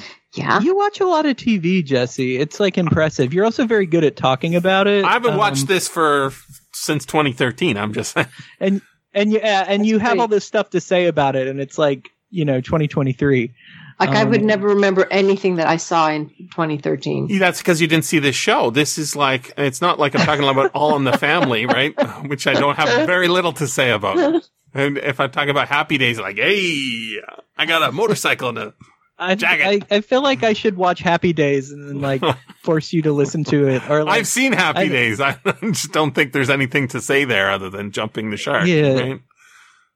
Yeah, that's cool. Burn Notice is a better show than Happy Days. But I got that. But they're about as substantial as each other, except, I wish I had a monologue about Riverdale prepared. Just being like, I tried to watch it. Show there's Dark Betty. It's too soap opera. It's very, or maybe it's just soap opera enough. What did you think of what was that? Twin Peaks, because that's a soap opera too.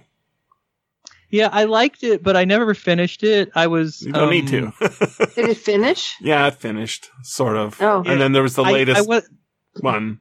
I was talking about the original, but yeah. The original. I was watching it in law school, and just like, there was like several things I was watching, and you all will be happy to know that Deep Space Nine won out over all the other things I was watching. I hope so. And there's lots to say about that show, right?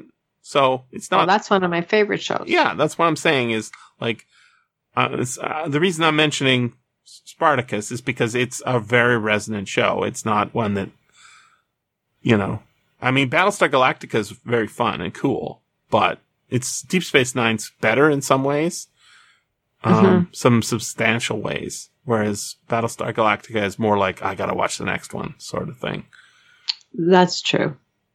But yeah, so. I never got over the episode where Miles got trapped in the mine trap for 20 years or whatever. Yeah. That happens. Yeah. It happens in Star Trek. Yeah, I feel like he was always having extreme amounts of trauma happening to him. He was. Well, that's kind of the joke, right? Yeah, it is. Poor Miles.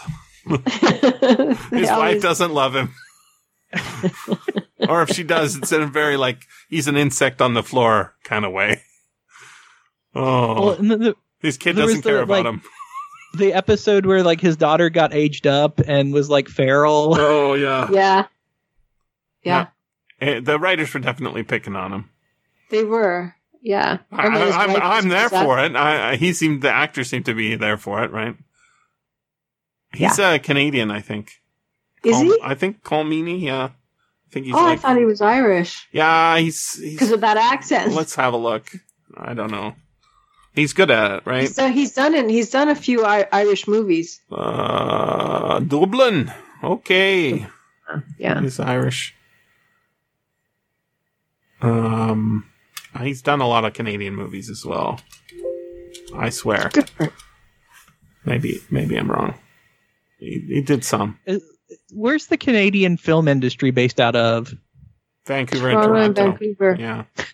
Do you see how we... Yeah. It's Toronto and Vancouver. And there's a little bit in Calgary. Did you see that show called Black Summer? That's a good show. Netflix show, surprisingly. It's somehow related to another show that I do not like and do not watch. Another zombie show. Black Summer, I was like, where the fuck is this filmed? And it turned out it was Calgary. And I'm like, oh, that explains it. Really interesting show. Black Summer. Basically, it's, this old zombie trope. But it's basically somebody grabs a camera, except you don't ever see it. You are the camera, right? Somebody's driving down the road really fast. You don't know why. And then someone else is chasing them. You don't know why. You don't know who anybody is. And then, zombie happens and you follow a character for a while. That character's killed. That person who gets killed, saw another person. You follow that person for a while. It's very weird. It's like being in the zombie apocalypse. And then at some point you're like, oh, this is our main character. And then nope, they're killed. And then, so nobody's an actor you've seen before. It's really weird compared to regular television because it is the genre we know from all the zombie TV shows. I think it's related to the Z Nation show. Yeah. Set in the same universe or something, but it's completely different. That one might be a comedy, whereas this is like an art film almost. And it went 2 seasons. First seasons, I would say, you get the same idea. It's done by the Asylum. You guys know that group? No. Will? No. They're like notorious for making very bad movies, like cheapo, rip-off movies, like War of the Worlds with Tom Cruise comes out. They will make one that will be the War of the Worlds, but not with Tom Cruise. War of the Block? No, it'll be called War of the Worlds, right? Because really? it's a public domain. So they just say, they're making it, we're making it. Right. So they use it's a company designed to make money, right?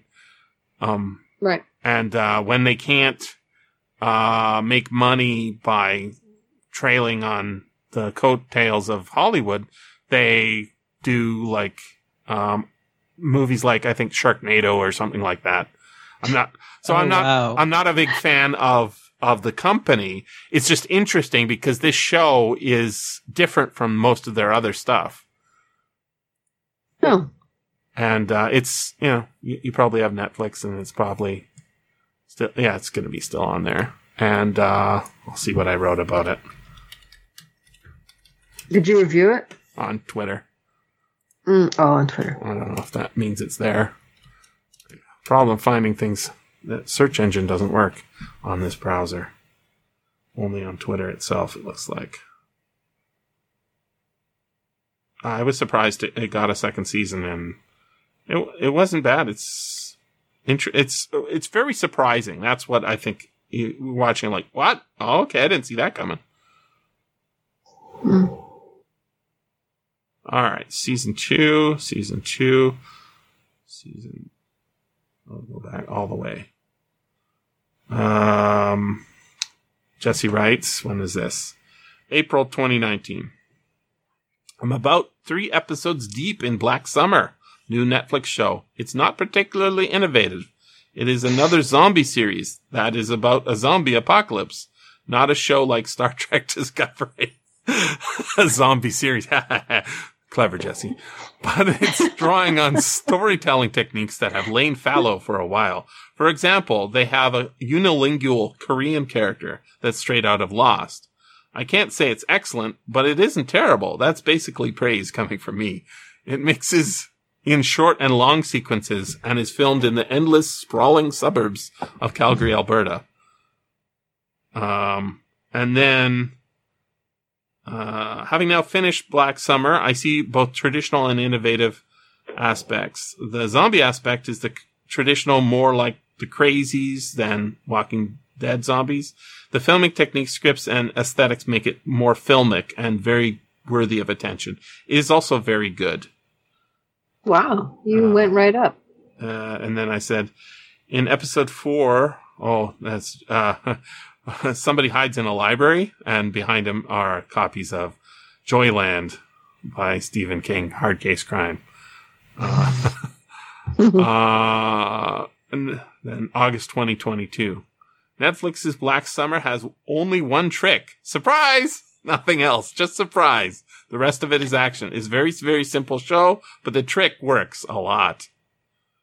The season 2 episode of Netflix entitled The Lodge seems to be inspired by Stephen King's The Shining, with the daughter standing in, as it were, for Jack Torrance, at least as much as a zombie show filmed in Alberta can. Wow. And then another episode is The Picture in the House by H.P. Lovecraft and Pigeons from Hell. You know that one, Will? No. Pigeons from Hell is a Robert E. Howard story. It's a ghost story about 2 white kids who are traveling by car across the southern United States. The car breaks down. It's a storm.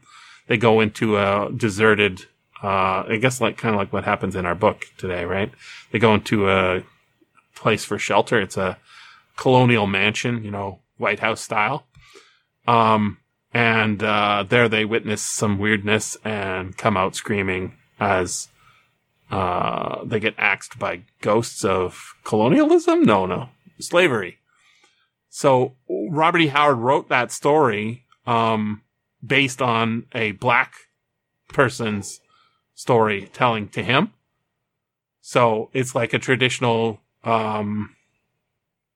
slave folktale that he repurposed and made white guys in. And it's a really, it's one of his most famous horror stories because it's pretty scary. And there's like a TV adaptation from the 50s. So they did it on this show, except they put black people in it instead of, white guys. And, yeah. What did I say? Scary, raw, taut, smart, anti-mystery box show. There are constant questions being formulated in the watcher's mind, but surprising answers lurk around every corner. Impressive with a script so sparse in dialogue. It's like, so it is like, it's not a show that makes you feel like all warm and fuzzy. It's a show that makes you say, what the fuck is going on? And why am I so scared? And wow, I didn't expect that like that. So if you're in the mood for that, there's that kind of show. Well, thank you. Yeah. What have you been watching, Misa? Well, you're not going to like what I've been watching. Oh, Star Trek Discovery? No. Star Trek New I watched Worlds? a thing called The Extraordinary Attorney Woo, which is a Korean drama about this autistic attorney.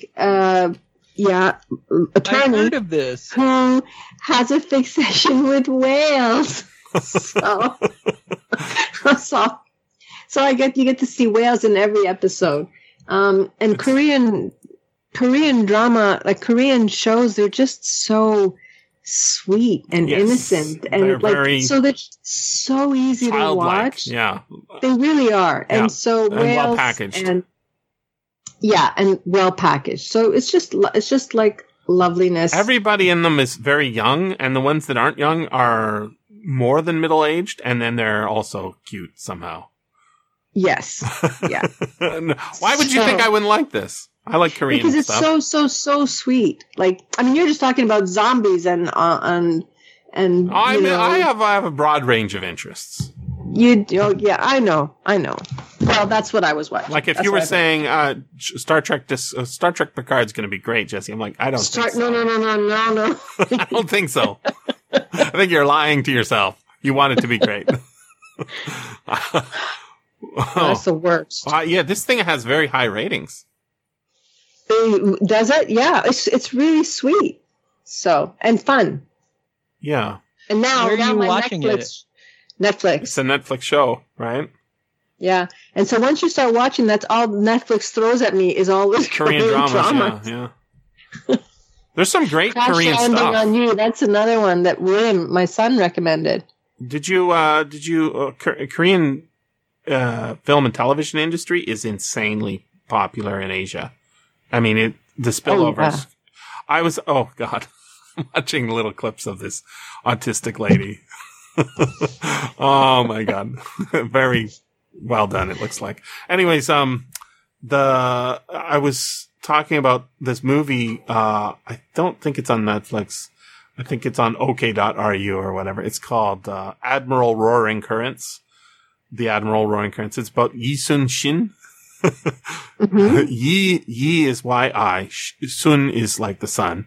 And Shin is usually spelled S-I-N, but it could be S-H-I-N. Yi Sun Shin is like, Korean George Washington, except way badasser. About 1600, he defeated Japan, in their invasion then. They invaded many times. But that particular movie is about a battle, where 12 Korean ships fought 333. Is that a true thing? Yeah. And, did it with strategy, not numbers. And defeated them. Amazing. Wow. So that movie is like, it's a slog, right? Because it's basically the entire thing from the, they're recruiting him, taking him out of jail and saying, you gotta go fight this battle for the king. And he's like, I trained you. how dare you put me in jail or whatever it is. And then you see the battle happening, but you need to know the background because it's, it's Korean. But the Japanese are the bad guys, and they're really good at historical epics, and they make, great horror movies. There's a movie called The Host that I think was the first Korean horror movie I'd ever seen. You seen that one? Oh. No, I haven't. I haven't. I saw. No. What about the zombie one, Train to Busan? Yes. Well, you recommended that one. Yeah. Yes, I have. So the CGI in The Host is not. It's 2006. But Will, you should like this. It's a giant monster movie. He's not here. Oh, sad story. Basically, what happens is the Americans pollute the Han River with their evil tank juice. Whatever kind of evil stuff is running off the bases, they pour it in the Han River, and that mutates a fish, and the fish then attacks the city of Seoul. It's like a Godzilla movie. It's a Godzilla movie, but done very much in the style of Train to Busan. It's got a lot of weird sort of, it's a lot like Train to Busan, except it's a little lighter. But, you've got like a family and the kid's a little bit dumb, and then he's trying hard, and the mom is worried about the whatever. And then there's a monster attack, right? And they have to try and reunite and get together. And it's got a high rating on IMDb. 2006. What happened to Will? He's back. Oh. Is he? Wait. Oh, I was muted. Oh. Have you seen this movie, The Host? No, I haven't. You should like it because it's a Godzilla. Yeah, Godzilla style. It's not kaiju. Yeah, it's a kaiju. It's probably by the same guy. I'm guessing. Maybe not. Korea has a lot of filmmakers. So the literal title is Monster, which is probably makes a lot more sense. Because I was like, The Host, that doesn't sound very good. And my students said, no, it's really good. That was the worst Korean accent ever. I can do a much better Korean accent. That was not it. Oh, yeah. Universal Studios wants to remake it. I don't think so. Well, there you go. I think there was a sequel, too. Go for it. Did you ever see the movie A Man Called Ove? Swedish movie? Mm-mm. It was really nice. Really good movie. I'll just spell that part. O-V-E. A Man Called Ove. I'm pretty sure. But then they remade it with Tom Hanks as A Man Called Otto. Oh, yeah, that just came out, right? Did you watch that in the theater? Well, a friend of mine wanted to go see that, so I did. But the first one is really good. Yeah. And then the other one is a remake. That's usually how it works. Remake's not so good. Yeah, so when you said the remake, it's just, Yeah. I'm looking at it. Ove, an ill-tempered, isolated retiree, spends his days enforcing block association rules, visiting his wife's grave, has finally given up on life, and just as unlikely friendship develops with his boisterous new neighbors. Yeah, he spends half the movie trying to kill himself. Ove. Oh, yeah. Well, that sounds good. It's good. It's good. Yeah, no, I'm definitely down for this. Subtitles need my full attention, which is, when a movie's good, then I guess I don't need to worry about it. But when a movie's not so good, and it has subtitles, it's very difficult to watch. Yeah. Yeah. You've been theatering a lot? Movie theatering? Because you're normally a fan of going every week. I am a big fan. There's not much there's really not so much to like. I was trying to go to a movie yesterday, and I couldn't find anything. Did you watch Avatar? Didn't want to see Avatar? I did see Avatar. Oh, what did you think? Long? I thought it was beautiful and way too long, and mostly a setup for the next one. Yeah, that's not so good. Yeah, I felt the setup for the next one vibes. I liked the every crew has a crazy ass white boy. vibe going on with the general's son or whatever. Yeah. And it was just, I thought it was really satisfying to just see the giant arrows go through people. Just the Marines coming in and here's these blue people oh, we got you. But sounds like the first movie. Yeah. I'm a very clunky writer. He is or is not a very clunky writer. He is a very clunky writer. Yeah, I think so. He's just repeated himself, is what he's mostly done with his career, right? Terminator 2, Aliens is a ripoff of Alien. I'm not a big fan of Titanic. I think it has, gravitas. And, I like Titanic. The actors are handsome, but it's a big weighty movie. And that was his biggest hit. So he's definitely, but Avatar, I don't know. This one that must be his biggest hit now. Billions of dollars. Oh yeah, billions. Yeah, but I was good with the first one. I didn't need a sequel. Well, you're going to get a whole bunch. Yeah, I think until you're dead. I mean, you're going to get them. I'm going to be listening to you talking about them. Maybe you won't go to episode 5 or whatever. I don't know how many more. Yeah. Avatar 3, The Way of the Rocks, or something like that. And probably fire or something. They're going to go with 4 elements or something. I thought the first one was good. It was. I like the first one better. But it exhausted its idea, so it doesn't need any more, is what I'm thinking. Well, the Na'vi won, that was it. Yeah, there you go. But no, just the idea is, can you transfer your consciousness into another body and become part of a primitive culture that you want to be a part of a primitive culture? It's like if Evan were here, he would point to it being, running away living with the natives, right? Which is a thing it's like to do. Dances with Wolves in space, there or you go. something like that. Yeah. But where you get to be an Indian too, right? Your blood is Indian colored, your skin is Indian, right? It's not just because the guy's disabled or something in the first one, right? Yes. And he gets to be free of his bad body. Oh, maybe it's a trans story. Except they didn't do that in this movie, did they? They could have done that.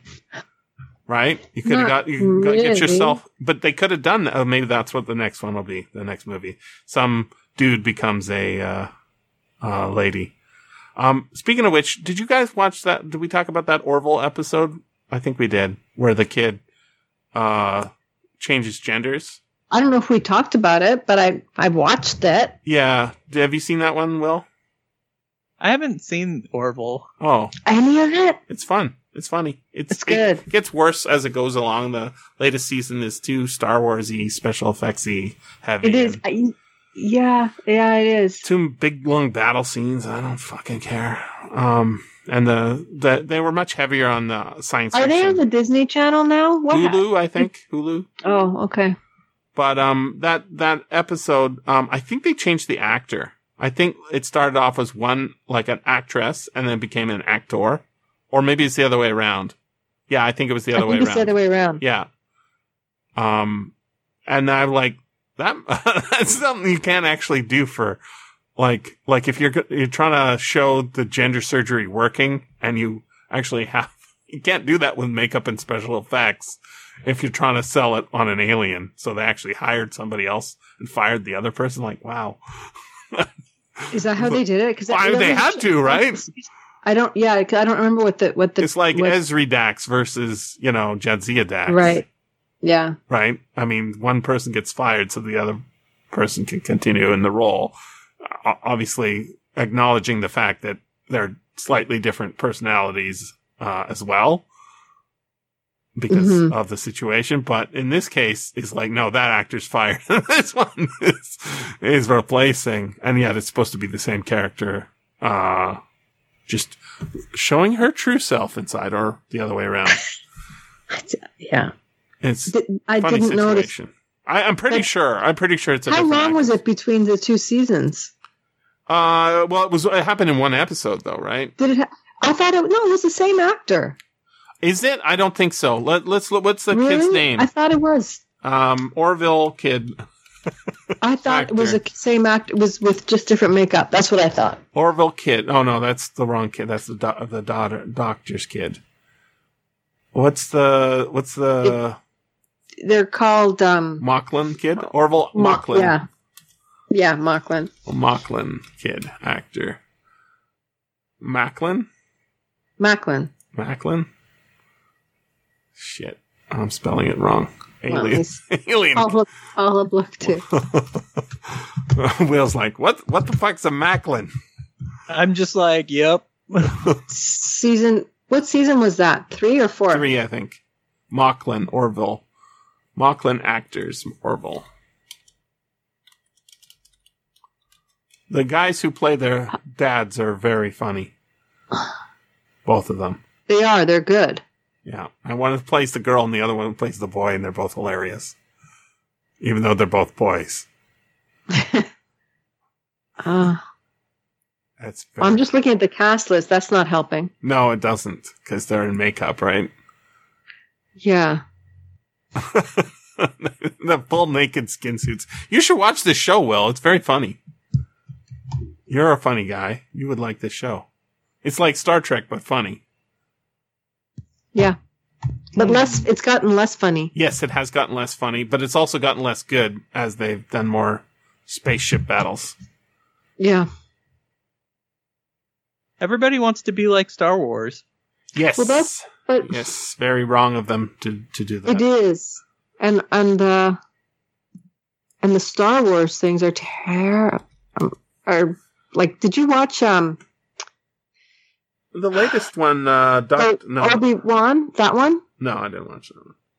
I heard that was shit. Yeah, it's horrible. I heard that it was directed like a garbage. The one that I watched that I recommended to Evan, he didn't like, but he didn't hate, which is surprising because he very hates. It's a sequel to Rogue One, or a prequel. I guess.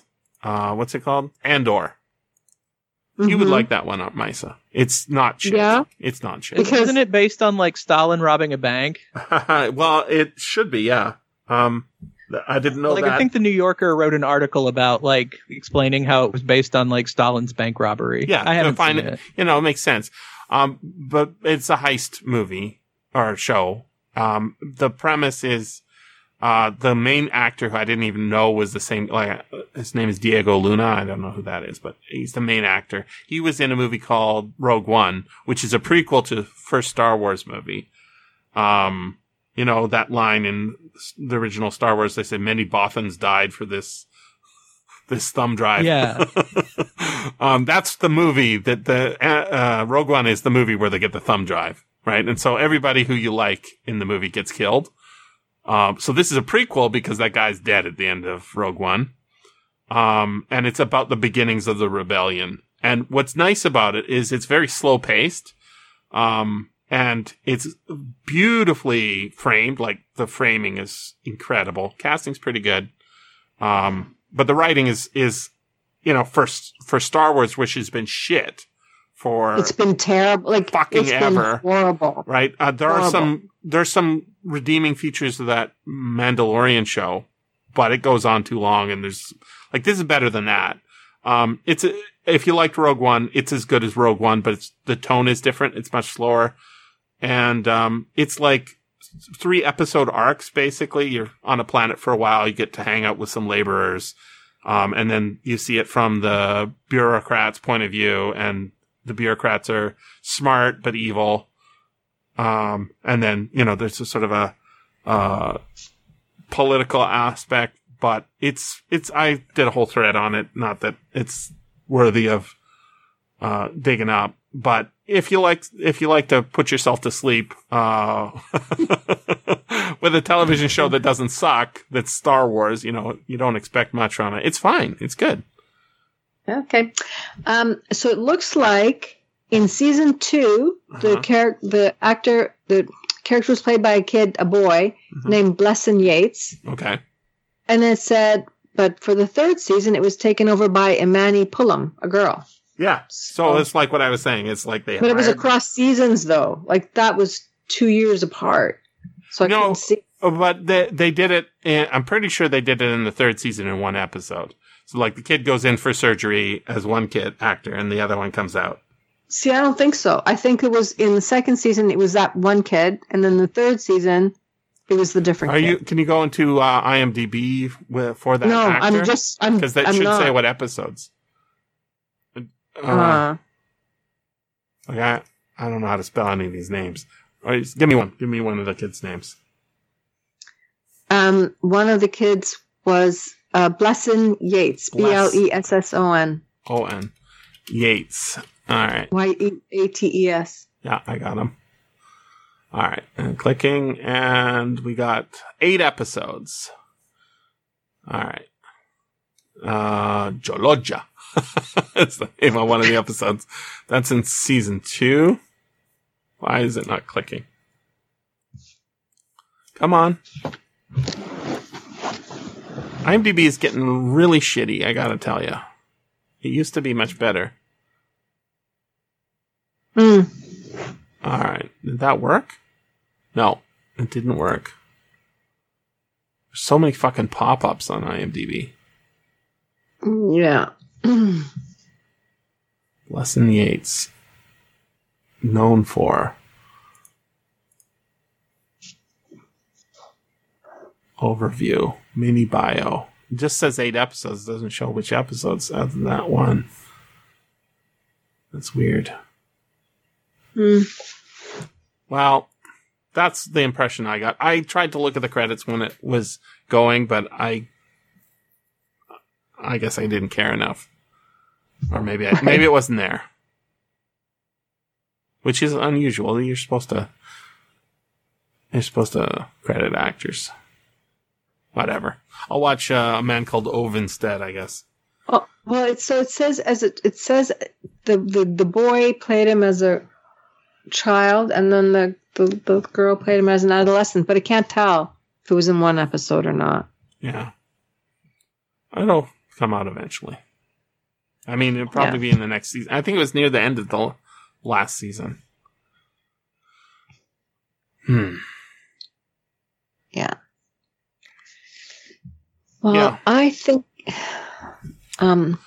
Before everybody scoots off, let me try and entice you on to another show. Let me see what I got. That might be something good. This was a fill-in show because nobody was. Paul was not in town, which we can do whatever we want. Right. This was our fill-in show, right? Yeah. Venom Business. Michael Crichton next week. I'm really enjoying these Michael Crichton books. Very paperbacky, fun. I don't know about this other than it has snakes in it. But Will, I don't know. You might not want to be in, but Misa definitely should go in for Nazis on the Moon in Rocket Ship Galileo by Robert A. Heinlein. Oh, you're already on that one. I'm there. You're already committed. Never mind. If you want to do the first Heinlein juvenile novel where kids in their backyard in Arizona build a rocket and go to the moon, Rocket Ship Galileo's your jam. Are you talking to me or Will? Or Still Will? trying to sell Will. Yeah, Will. Rocket Ship Galileo. And Mice is going to be there. And Evan, apparently. Huh. And Evan started a podcast. I don't know if I told you this, Misa. He started a podcast series on reading through everything Heinlein wrote. So I did hear him talk about that. Yes, it's exciting because he's got good analysis, and I feel proud because I talked him into it. You did. Yep. Well done. Yeah, very well done. I think I also helped him with Mark Twain, getting him on Mark Twain. He just did Innocents Abroad. So wow. Yeah. Book I read. So what's the date of the Heinlein one? That's February 19th. Right. Yes, it is. Then Unseen, Unfeared. And then there's another one, Unseen, right after. Yeah, they're not on the schedule, are they? Yeah, they're on the schedule. Line 286 I'm looking and 87. somewhere wrong. I'm going to open up the schedule and just take a look. Yeah. 286, 287. I can throw it in the chat. There. Okay. And there's a bunch of other stuff I'm excited about that's not on the list that I can't remember now, but we'll want to add. It's because I don't write it down and I'm not going to remember. That's, I guess, the problem. I tweet about, like, this book's out. Oh, my God. Oh, I know there's one. David Graeber book. And now, apparently he's been posthumous for a while and he's still publishing. New book. David Graeber. I like that your way of referring to him being dead. He's been posthumous for a while. I'm posthumousing right now. Don't bother me. New book. It's called Pirate Enlightenment. When I sent this to Evan, he does his typical autistic style take on DMs. Like, he said, what? I sent it to Evan. I said, let's see if I can find it. He's been, spending time with his family, so he's not doing much, podcasting. He was sick also, probably COVID. What did I say to him? I said, Pirate Enlightenment or the Real Libertaria. We should do a show on this. And he says, Enlightenment, liberty, socialism, all the same. He says, I'm not sure what you mean. I say, it's a new book by David Graeber. He's dead and still publishing. This is his third posthumous book. So, yeah. It sounds Enlightenment, liberty, socialism, all the same thing. I mean, right? Pirate Enlightenment or the Real Libertaria is the name of the book. Pirates have long lived in the realm of romance and fantasy, symbolizing risk, lawlessness, and radical visions of freedom. But at the root of this mythology is a rich history of pirate societies, vibrant, imaginative experiments in self-governance, and alternative social formations at the edges of the European Empire. Hey, that's us! I sent you a pirated audiobook this morning, or last week, so we could do a show this morning. Right? Wow, we're a radical social experiment. I mean, There you go. That sounds right. And not as radical as, some, but definitely experiment. So there's that I want to add to the list. I guess I should actually put the name on there, right?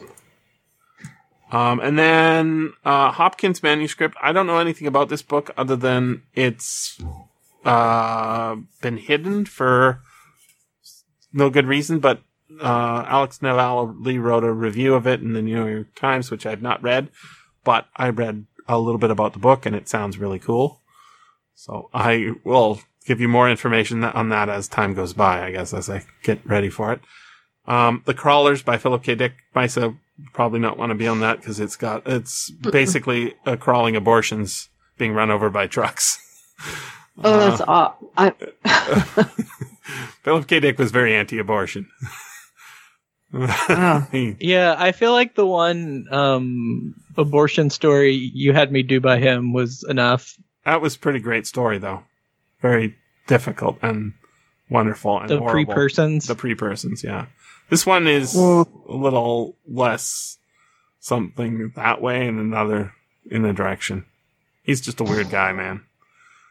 I saw was it? I don't know. I just saw it. It was an interview. That's what it was with, Ray Faraday Nelson's kid. You know, Ray Nelson died recently. They're doing his, funeral or whatever. And so the guy from the Dickheads podcast interviewed the son, and he talked about when Philip K. Dick was his babysitter. Which would be funny, right? And then he's like he's being babysat, and he's like 7 years old or whatever. And he says, "Hey kid, come over here." And then he shows him his Derringer. It's like, this is why Philip K. Dick is much better in print than he is to be in your life. Oh my God. Right? You don't show a 7-year-old your Derringer. Why do you have a Derringer? Because you're fucking Philip K. Dick, that's why. Jesus Christ. You don't show a 7-year-old kid your babysitting and fucking Derringer. What are you thinking? He's thinking, I'm going to show this kid my Derringer. This is America, man. This I is mean, how we are. Clearly, but sometimes you can be a little too American. Like when you're yeah, Philip we K. just Dick. got problems here. Like, I'm not even a gun control guy, but I'm the opposite just of a gun control guy, but you don't show your neighbor's But 7-year-old it's- kid a fucking Derringer you got in your house. we got to do something different in this country because whatever we're doing isn't working. Yep.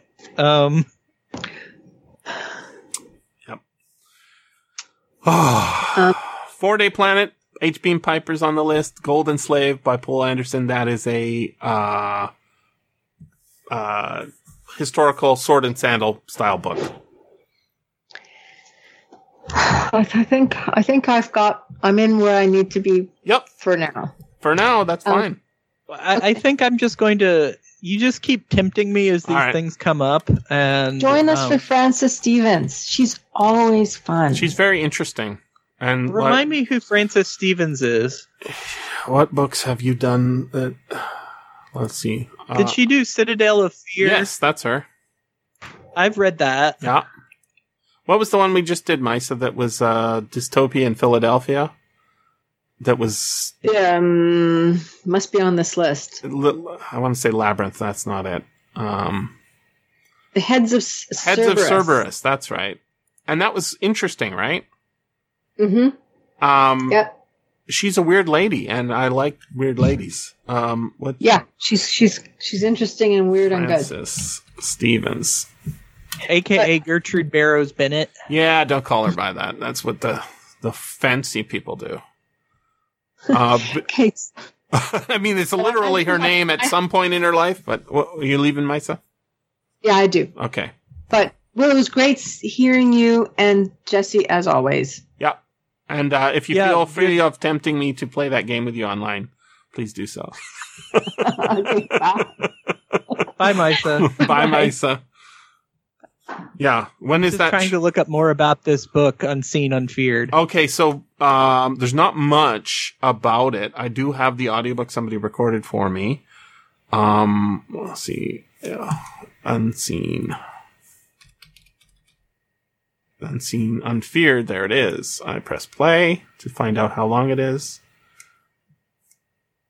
So most of her stuff is like done, getting close to being done. There's a few things missing, but I'm very pleased to be closing in on. Okay, I'll type in Frances Stevens now. Her first, when she first published in 1904, I can't remember how old she was. She was very young, teenager.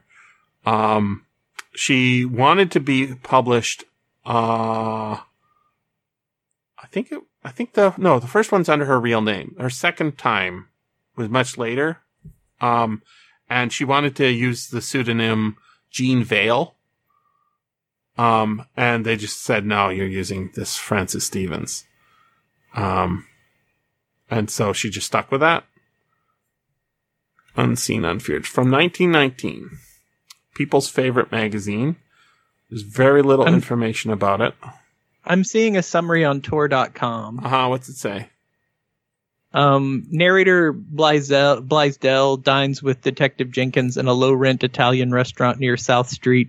Jenkins chats about old Doc Holt, recently implicated in a poisoning murder. Only reason Holt was under suspicion was he lives amongst superstitious people who swear he sells love's charms openly and poisons secretly. And it goes like it's that's not tempting, is it? Yeah, well, missing the important part, the summary. It's not it's not. I think this is just like I don't know how to sell I think they have a plot blow, but yeah, we don't want that. Yeah, I have a folder that has a review by Blyler, so let me just unplug and replug and see if I can get that. Blyler gives the story summary, but in a way that's quick. And then he also gives a review, which like a one-line thing about it.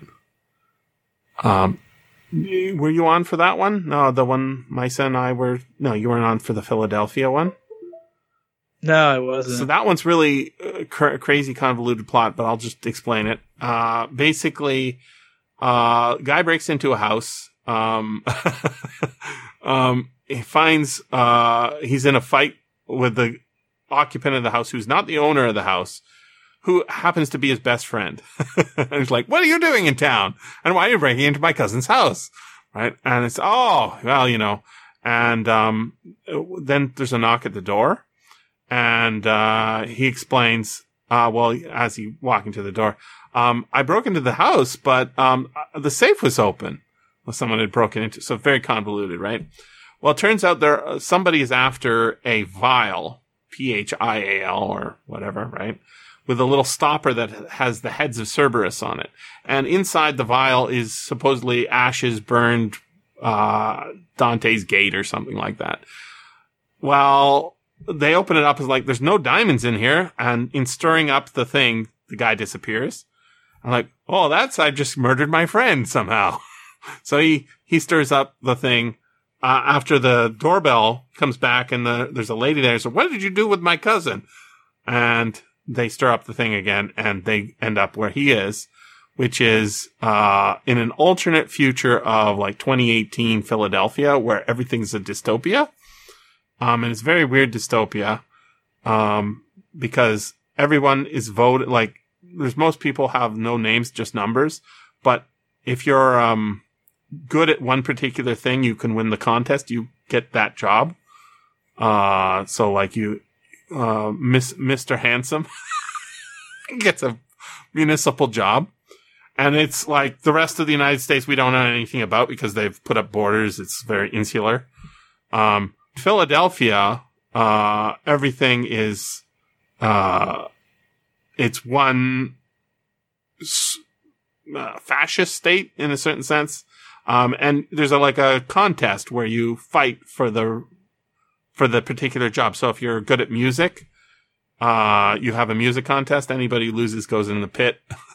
Anybody who wins becomes the head of the music department of the city, and you get like prestige and stuff. But there's nepotism going on and people lying and voting for people it's like, basically it's like the Hugo Awards. People are voting for people because they're on their team or their slate or they wear the right badge or have the right pronouns in their bio or whatever. And so they visit this world, and then escape it, because a fourth guy who's also a thief broke into the apartment and also stirred up the ashes, and he shows up and he becomes the head of the police. It's very silly. It's like a seat of the pants, but this lady's just like amazing, like spinning up ideas. It's not technically a good book in the sense like this one was so well put together today. It's the opposite of that, but very compelling. The characters are fun and the ideas are amazing, like rockets going off. Sounds interesting, right? Yeah. So what did you find that summary of Unseen, Unfeared? I'm going to dig it up right now. Books. And I type in Blyler. And I found Blyler folder. Science fiction early years, is that where it is? Guide to Supernatural Fiction. Okay. Opening up. Yeah, okay. Now I'm searching for Unseen. And it's searching. No, that's not the right one. Words used a few times. The problem is there's a big M dash in the middle of the story title, and that'll fuck it up. So if I search for, maybe Unfeared makes more sense to search for. Yeah, I'll try Unfeared. It's a big book, 729 pages.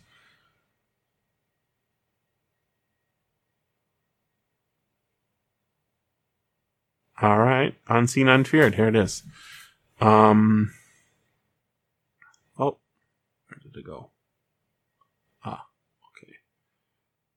Okay, this is a review of a book called Horrors Unknown, which I guess has it in it. Unseen, Unfeared, Francis Stevens, spelled wrong. People's Favorite Magazine, 1919. A special photographic filter permits the narrator to see horrible monstrosities, the emanations of evil thoughts. Also, the soul of a recent suicide. That's the entire review. It's short. It's like an hour, so it's not much of a commitment. Oh, it's only like an hour? Yeah. Let me find that. I'm pretty sure it's like an hour, maybe an hour and 20 or an hour and a half. It's not super big. Unseen. Why isn't it playing is the question. Oh, it is playing. 47 minutes. Unseen, unfeared. Oh, that's good. Yeah, put me down. That sounds doable. Putting you in. I mean, how hard is it to do 47 minutes, sir?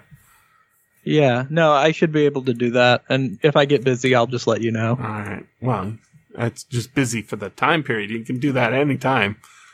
All right. Oh, yeah. I just meant on the on Sunday, the day. Yeah. But...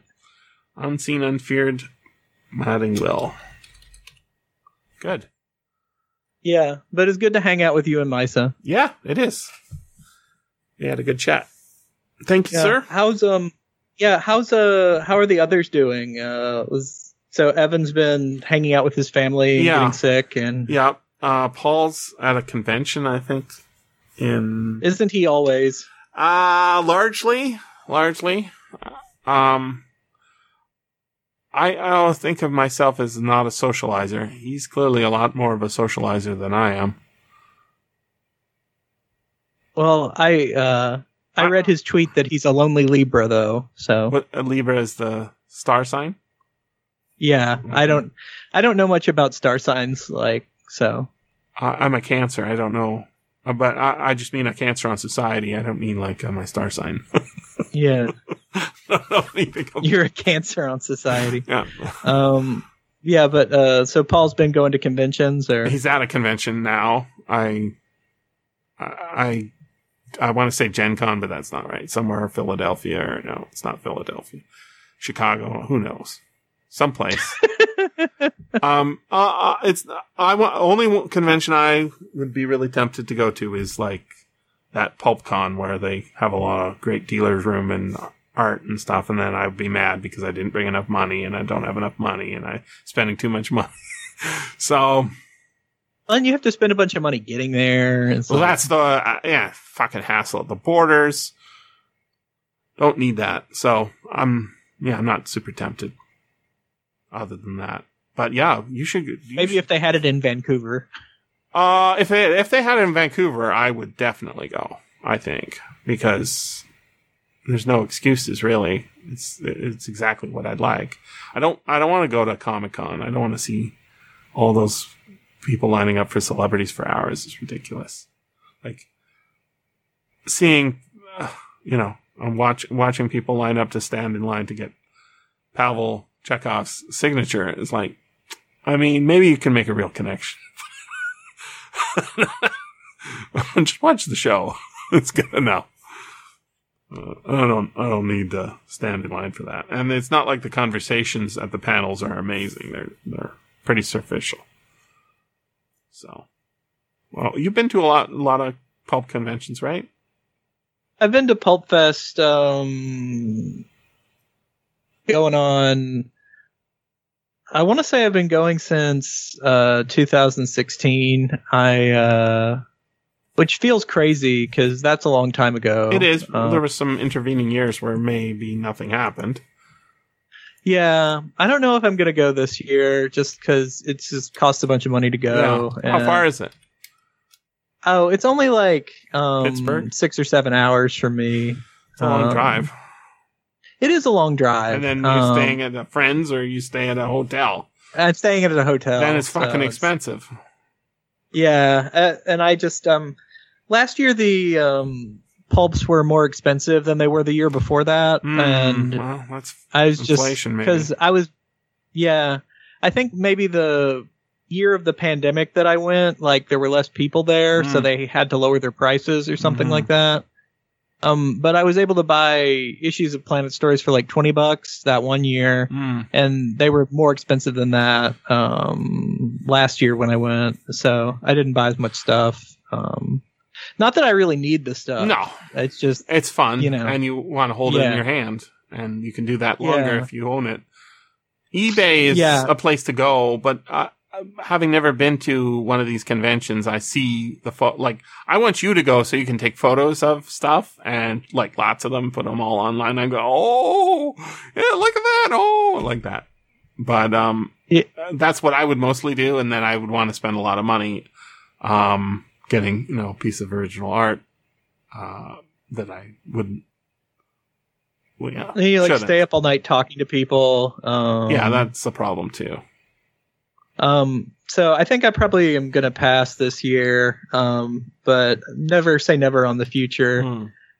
It's also like, it's like really big for like small press or like self-published books. Yeah.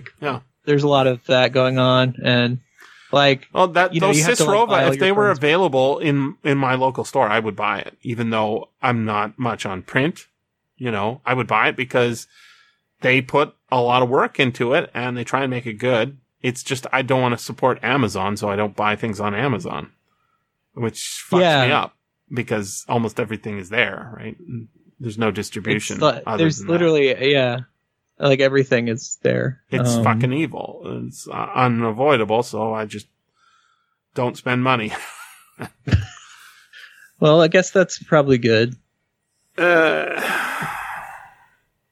I mean, I guess if you like need something and you're not buying it, that's bad. But I don't need, to have copies of that. I actually have one copy, but it's not because I need it. Or maybe no. Do you are there good used bookstores in your area? I go to the thrift shop a lot. There's one used bookstore in my area. I've not been to it. Apparently, it started before the pandemic. It's a lesbian couple, so they're probably in it for the long haul.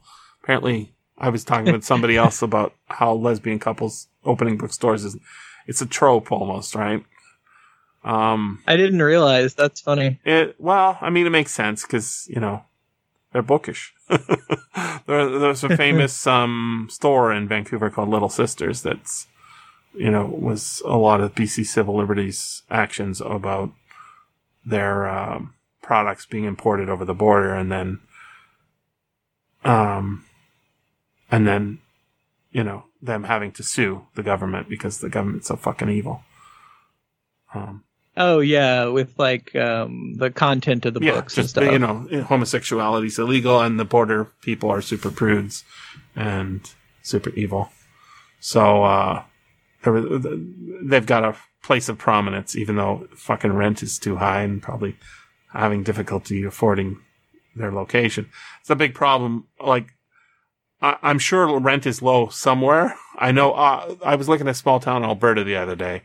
And like, wow, that house is very cheap. But you have to live in this town full of Mormons. It's like the first Mormon temple outside of the United States. It's quite amazing. It's an amazing town. Let's see, first Mormon temple outside of the States.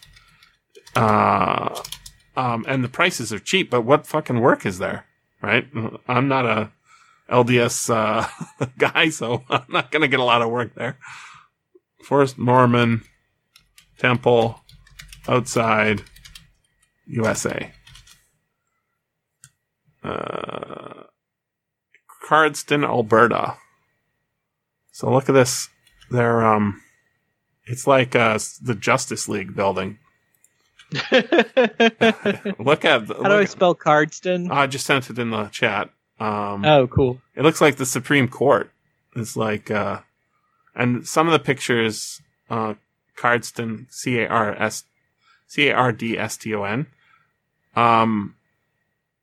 or Alberta Temple, yeah.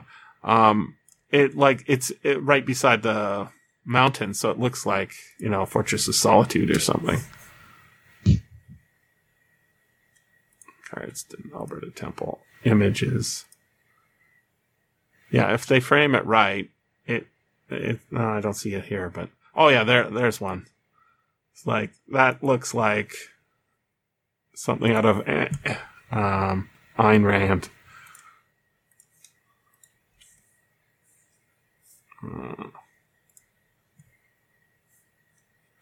These links are very bad.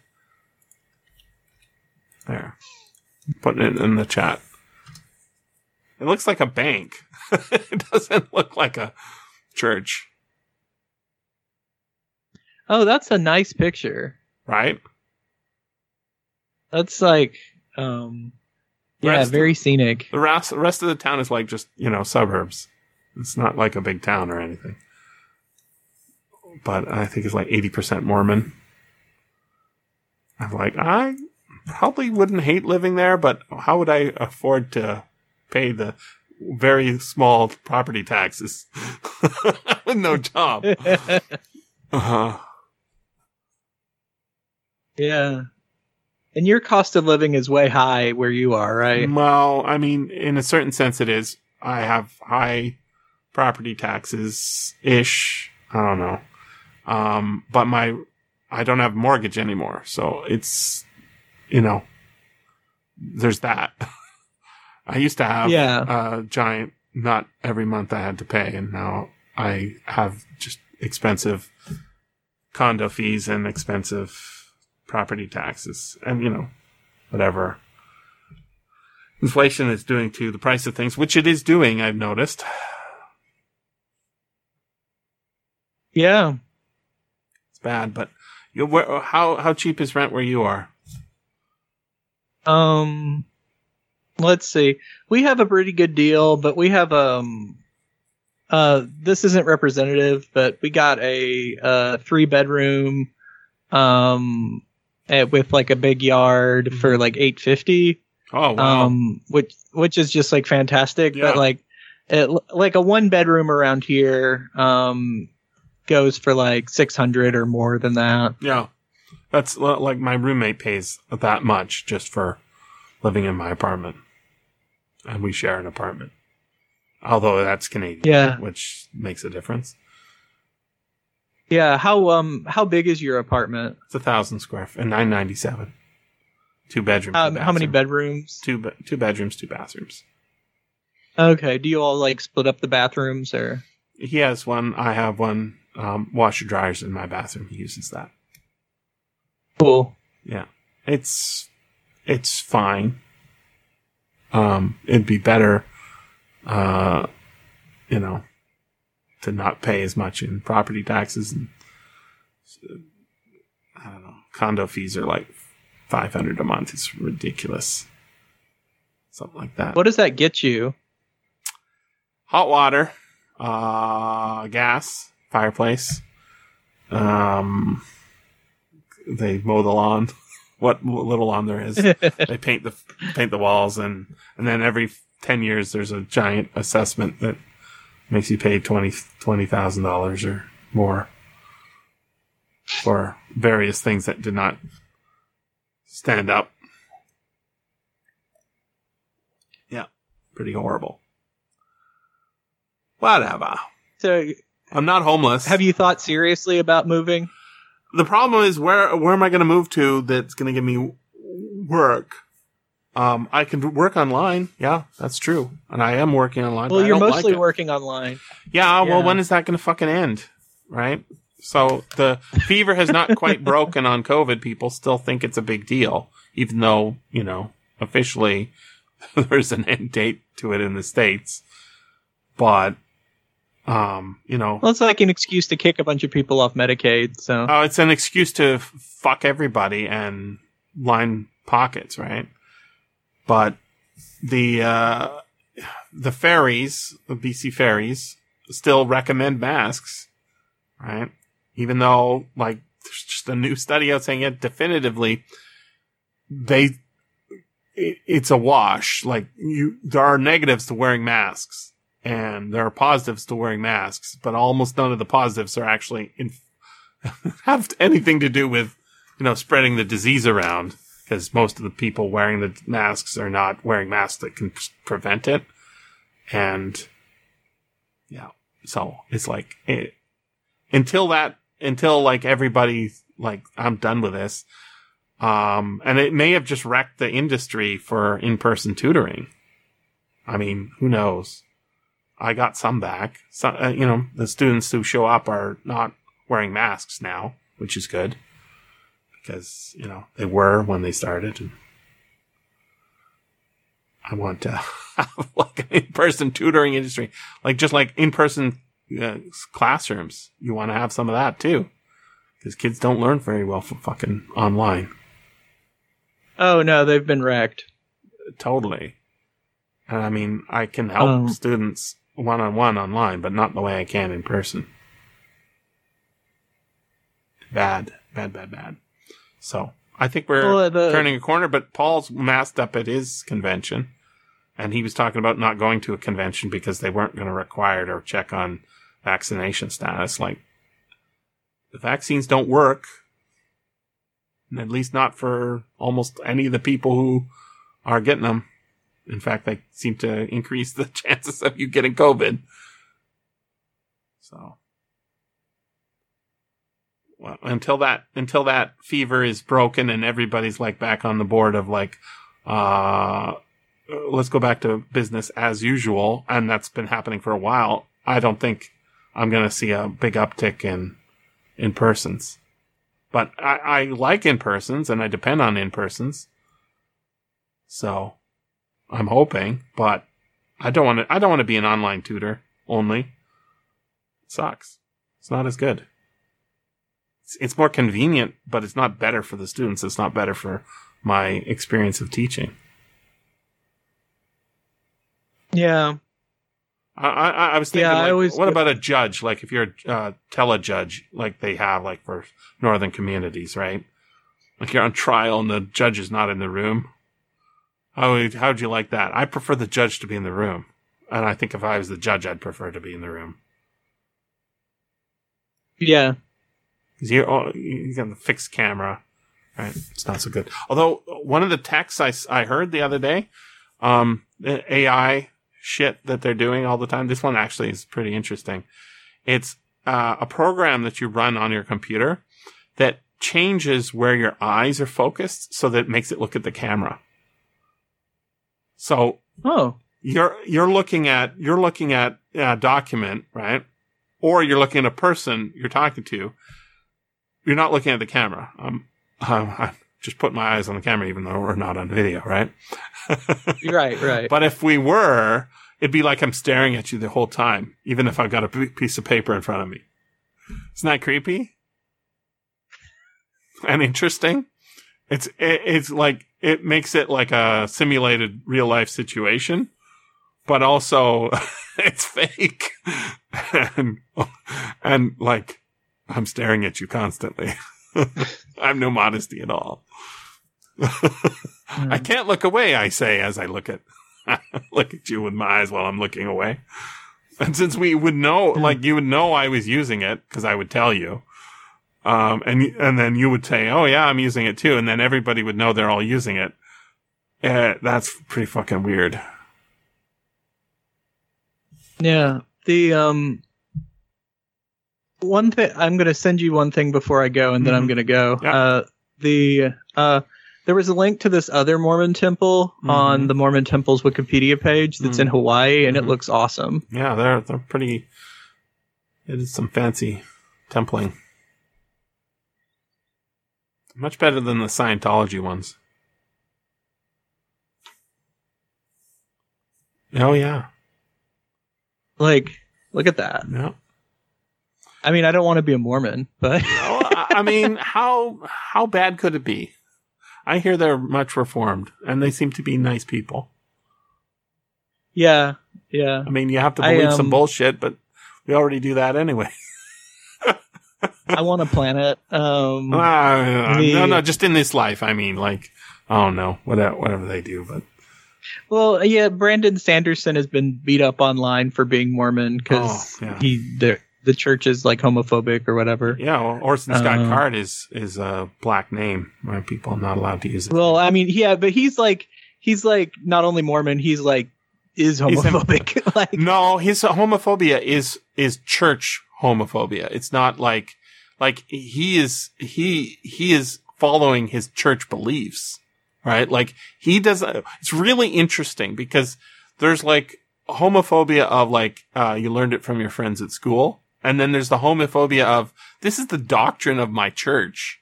And he is 100% on board with his church. And so it's not like he personally reviles homosexuals. It's that, look, my church demands that I believe this. I believe it because it's my church. And I contribute money to preventing people from getting married. Yeah, he does do that. But it isn't like like the way Paul thinks about abortion, right? It's not religiously informed, although I'm sure that has something to do with it because, raised Catholic, etc. But it's the other way around, right? Scott is a funny case because he's teaching church doctrine, but he's also quite nuanced, right? I don't think Orson Scott Card is very nuanced. I also don't think Brandon Sanderson's super nuanced. I think Brandon Sanderson is a little younger and he knows how to say things in a polite way, not to offend people, but it doesn't stop people from taking offense. He's just doing his own thing, right? And it requires them to pay to the church. It's the same claim people made about the Catholic Church. The papists are all obeying, right?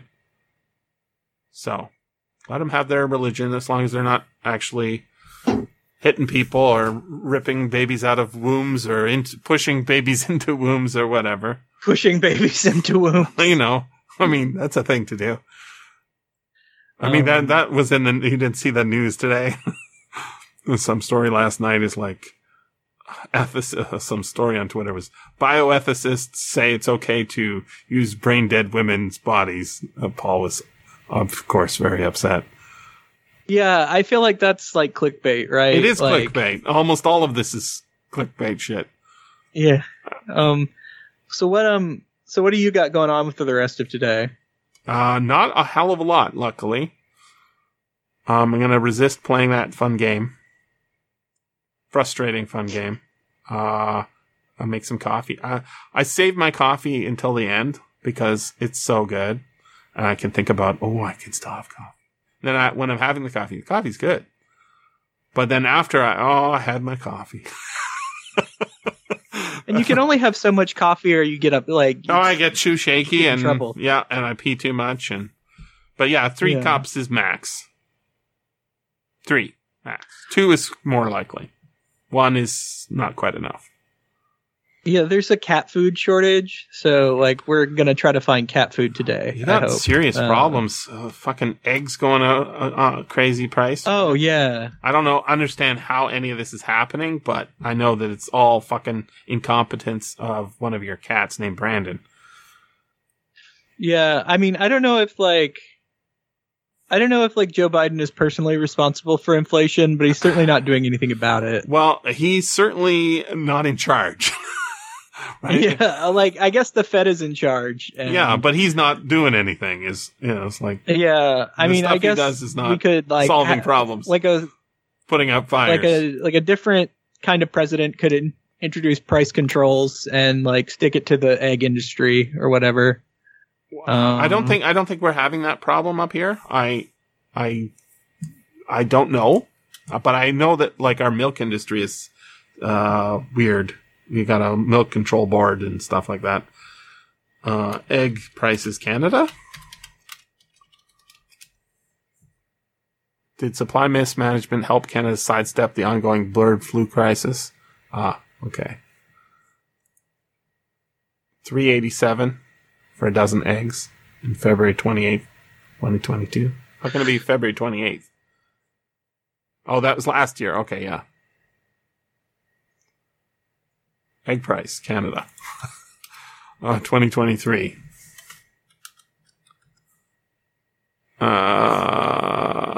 It says 2 days ago. Making dozen eggs that cost $3.25 last year now cost, and I have to click through to find out. $3.25, 3.25. It's $3.75. So I just, that's standard inflation, I think. But it says in the US it's 59% increase. Yeah. In states like Arizona, Nevada, and Florida, cost of a carton of eggs exceeded $6 a dozen, or about $8 in recent weeks, Canadian. So that's up. But our prices are generally higher on food. Everything's slightly more expensive in Canada for food. But our food is also a lot more real than yours is, which is crazy because our food is not very real either. But in comparison, like the shit that goes into your food, like we get some of that shit, but not all of it. Like, you know, our pop doesn't have any corn in it, right? I don't know. We actually have some breads that are not made of soy. Not many. But the list of what's illegal in Canada and what's legal in the States, there's a fucking ton of ingredients that go into your food that's really bad. Some of that's going into our food too, but it's not like Italy where it's all like basically pure food.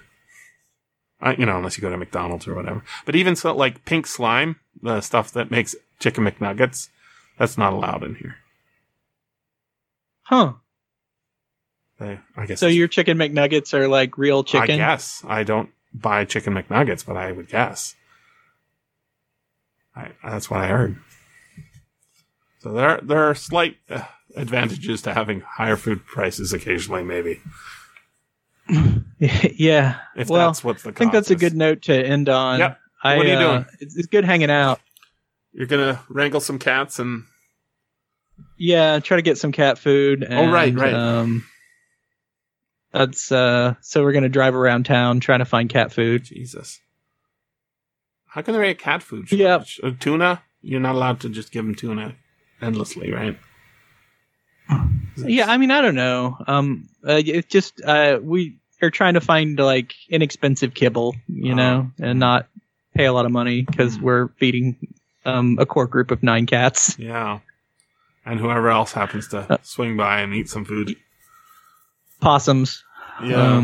Raccoons. Yeah. All right. Thank you, well, sir. It's good hanging out, man. Yeah. See you again. Let me know if you need the recording. Oh, it should be all right. I'll tell you right away. Thanks. All right. Bye. Bye-bye.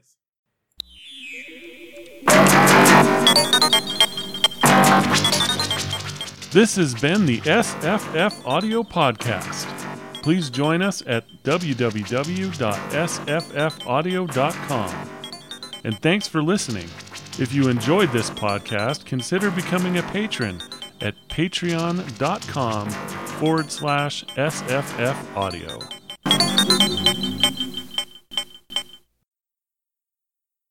Chronophoto.app. So can I just go on the website? Yeah, it's a website. It's chronophoto.app/party.html. Okay. And then it should... /party. Yeah. Let's see what that does. Well, I got to chronophoto.app. Or, yeah. Just hit the party button at the bottom or whatever. Okay. And then... Party, yeah. Okay, I'm here. Okay. Oops. Jesse Willis, that's my Yes, but no S at the end and all one word and lowercase. Okay. JESSEWILLI. Okay. Everything takes me forever because I have to type it 15 times. Okay. Okay. Did it show you enter this passcode, it's not showing me anything. Maybe I did. Hold on. JESSEWILLI. Yeah. Sorry. All one word.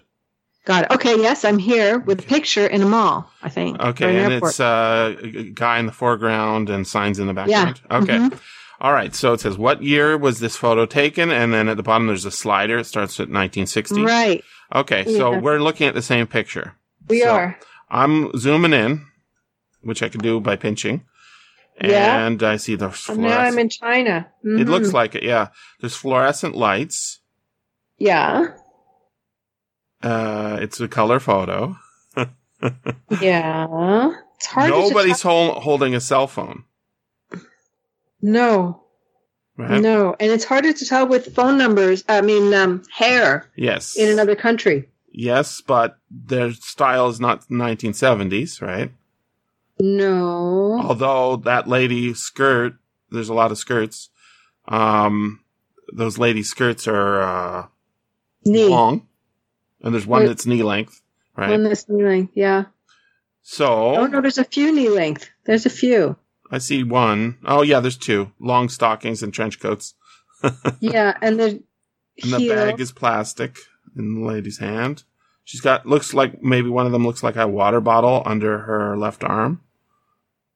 I'm not sure. Something under her left arm. Yeah. And, the sign is very old-fashioned. See Paradise Guide, top right-hand corner. Yes, it is. Right, that's a digital sign, but it's not a. Now the really tricky part is you see a car, right, and you think, oh, that's from the year. Somehow, but the car will be around for years after that, right? That's right. So this sign will be around for years after, but there's actually two signs up there. One is digital red and the other one's digital blue. Mm-hmm. Yeah. The time and the one. So what year are you guessing? Tokyo. I'm thinking in the 80s. Okay. So what year?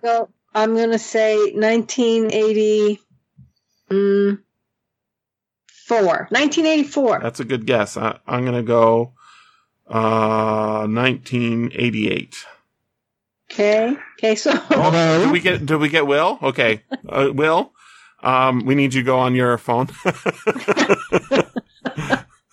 Okay, and go to a website called chronophoto.app.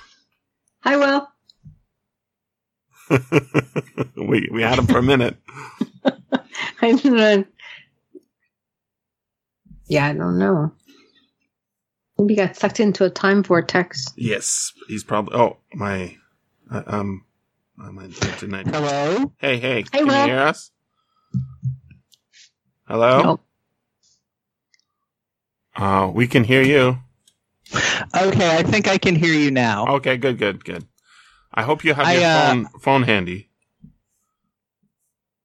I've got my phone handy. Good. Are we going to play that game? We're playing it right now. Okay, so what you do, go to a website called chronophoto.app. So it's CHRONO, photo as in photograph, PHOTO.app. And then there's a button near the bottom right-hand corner that says party.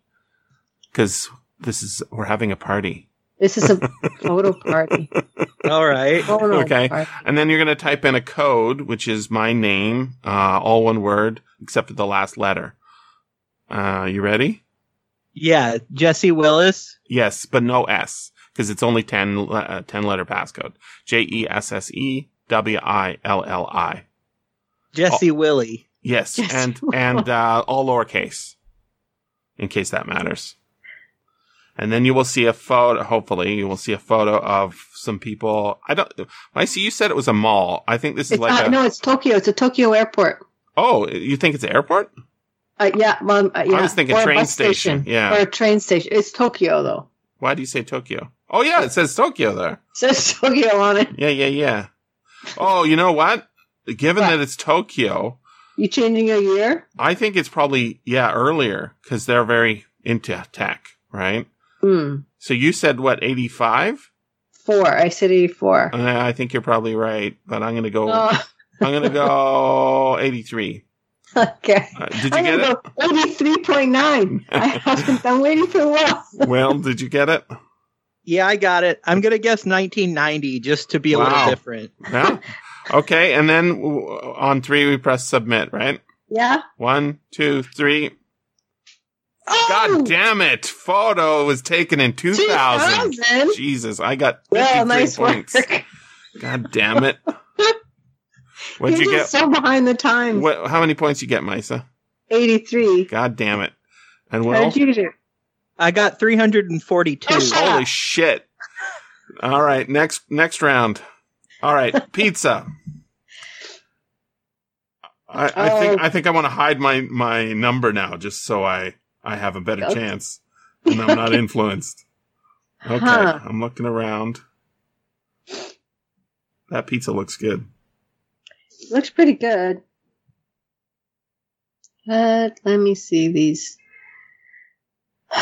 Michigan. Flint, Michigan. How do you know? It's on his shirt. Does it say Flint? It says M. Flint. That's Flint, Michigan, right? Oh, M. Flint. Yeah, it does. You are here. Pretty sure that it's like, and what's, you got, can't quite see the tickets. Huh. What Okay. kind of plates are those? Paper. No, it looks like it. That pizza looks like it's Pizza Hut style, something weird cut.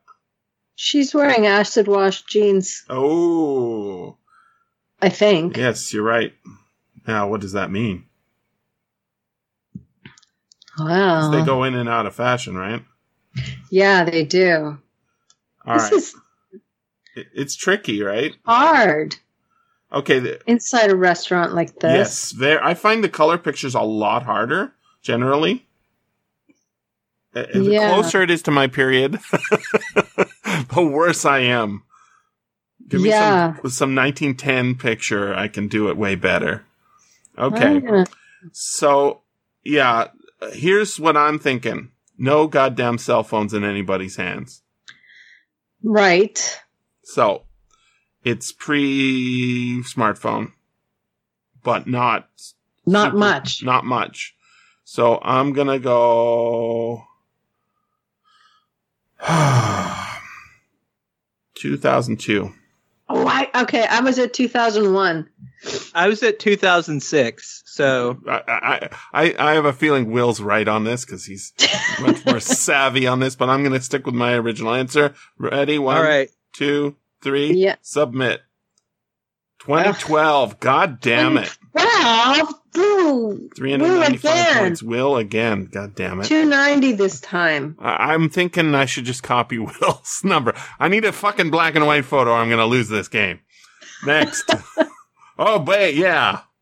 Uh-oh. I think Will will be better at this than I am. Oh, okay. That might be Stalin in the front row. No. Lenin. It's not Lenin. Okay. He's got a Hitler mustache. No, that's not a Hitler. I know it's not Hitler, but it's a Hitler mustache. It's not that Hitler. It's not that small. Okay. Look at, oh, wow. I think I can give you the exact year on this. Although, maybe not. I feel totally lost. Okay, look at their hat. The ladies' hats. That's what I was looking at, the hats. Yes. There's one of them that looks like it's from the 20s, kind of. But the others Men's don't. hats are actually much harder to, like, women's hats change fashion a lot. And there's some soldiers with a guy with a sword, and he's got one of those flat tops hats. Yeah. Yeah, we can't see the bottoms of any skirts here. No. Nobody's holding a cell phone, so I'm lost. Well, all the hats are pretty consistent, though, right? The ladies' hats? Except for one. One of them has like a... yeah. They're a little... They're all happy. Most of them. Yeah, they are happy. The other trick I found is look at the photo quality. Like, notice on the left edge, it's all sort of fucked up. Yeah. That indicates earlier generally. Really? Yeah. So on the right, it's the same, like a deterioration. Yeah. Anybody got a year to guess off of? 1931? Is that too late? I don't know. I mean, that sounds okay. Yeah, that sounds okay to me. I'm guessing 1925. Yeah. I'm even like wondering where they are. Like those medals look Central European or Eastern European on the guy's chest. In fact, there's a German one on there. So if that is if he was a German officer, he's a German officer from World War I or prior to Hitler. So I'm gonna guess early. I'm gonna say 1924. Wow. Okay. What are you doing, Will? I'm at 25. Oh, damn you! You're always guessing higher and getting it righter. Misa? 31. Okay. Ready? 1, Yep. 2, 3, submit! Fucking 1935. Will again. Jesus. You got it, Misa. 1935. Oh, really? Oh, you got it exactly? No, I said 31. Oh, wow. How many points you get? 708. Holy shit. And Will, you're more than me too, right? I got 342 this time. Yeah, I got 290. I'm doing terrible. Okay. Hey, next one. We got a guy with a guitar. Oh, whoa. Look at the red eye on this guy. Look at his, yeah. And the thin tie he's got on. I think I just gave that computer in the background. I gave that to my boss, like yesterday. You did? Yep. And look, there's a spindle of DVDs or CDs on top. Monitors. Yeah. So this is actually quite tricky. Yee. Is that a pack of cigarettes on the floor? No, it's a Fender pedal or something. Laundry. Mm-hmm. It's a Fender pedal. Check out his white socks with dress pants and black shoes. He's quite a handsome man. Isn't this like the beginning guitar that everybody gets when you start taking guitar for the first time? Is it this one? Sure. I think Williams had this guitar. There's on the floor by the space heater. There's a World of Warcraft book. Oh. I think that's what it says. Warcraft. So it's like a messy room. Mm-hmm. This is hard. So. A can of Pepsi. Where's the can of Pepsi? To the right of his head. And he's got those tiny speakers back there. Yeah. I should be able to get this. That's your computer back there? Yeah, the monitors of that era, like, that's a LCD monitor, right? Rather than a CRT. And there, so I'm going to guess, it's a bit tricky, but that, the red eye thing on the camera is, also tricky. All right. So I'm going to go 2000, you're going to go all the way over there? Really? Really? I mean, wow. I think I was in the 90s thinking. That's not a 90s. We didn't have CDs like that cheap in the 90s. No? I don't think so. LCDs, I'm at the middle point. I'm at the year 2000. Okay. So I'm also assuming that the computer didn't come, like you didn't get it and then immediately put it there and then take the photo, right? Like people keep their computers a couple years. Okay. How about 2000? What did you say, Jesse? 2007. Okay. I'll say 2003. Okay. Right in the middle. All right. 1, 2, 3. 1,000 points. Oh, nice. Right? So 2007. 2007. Good job, Jesse. Good work. Finally, that adds up to a total of 1,685. I'm doing shitty on all the other ones. We got one more.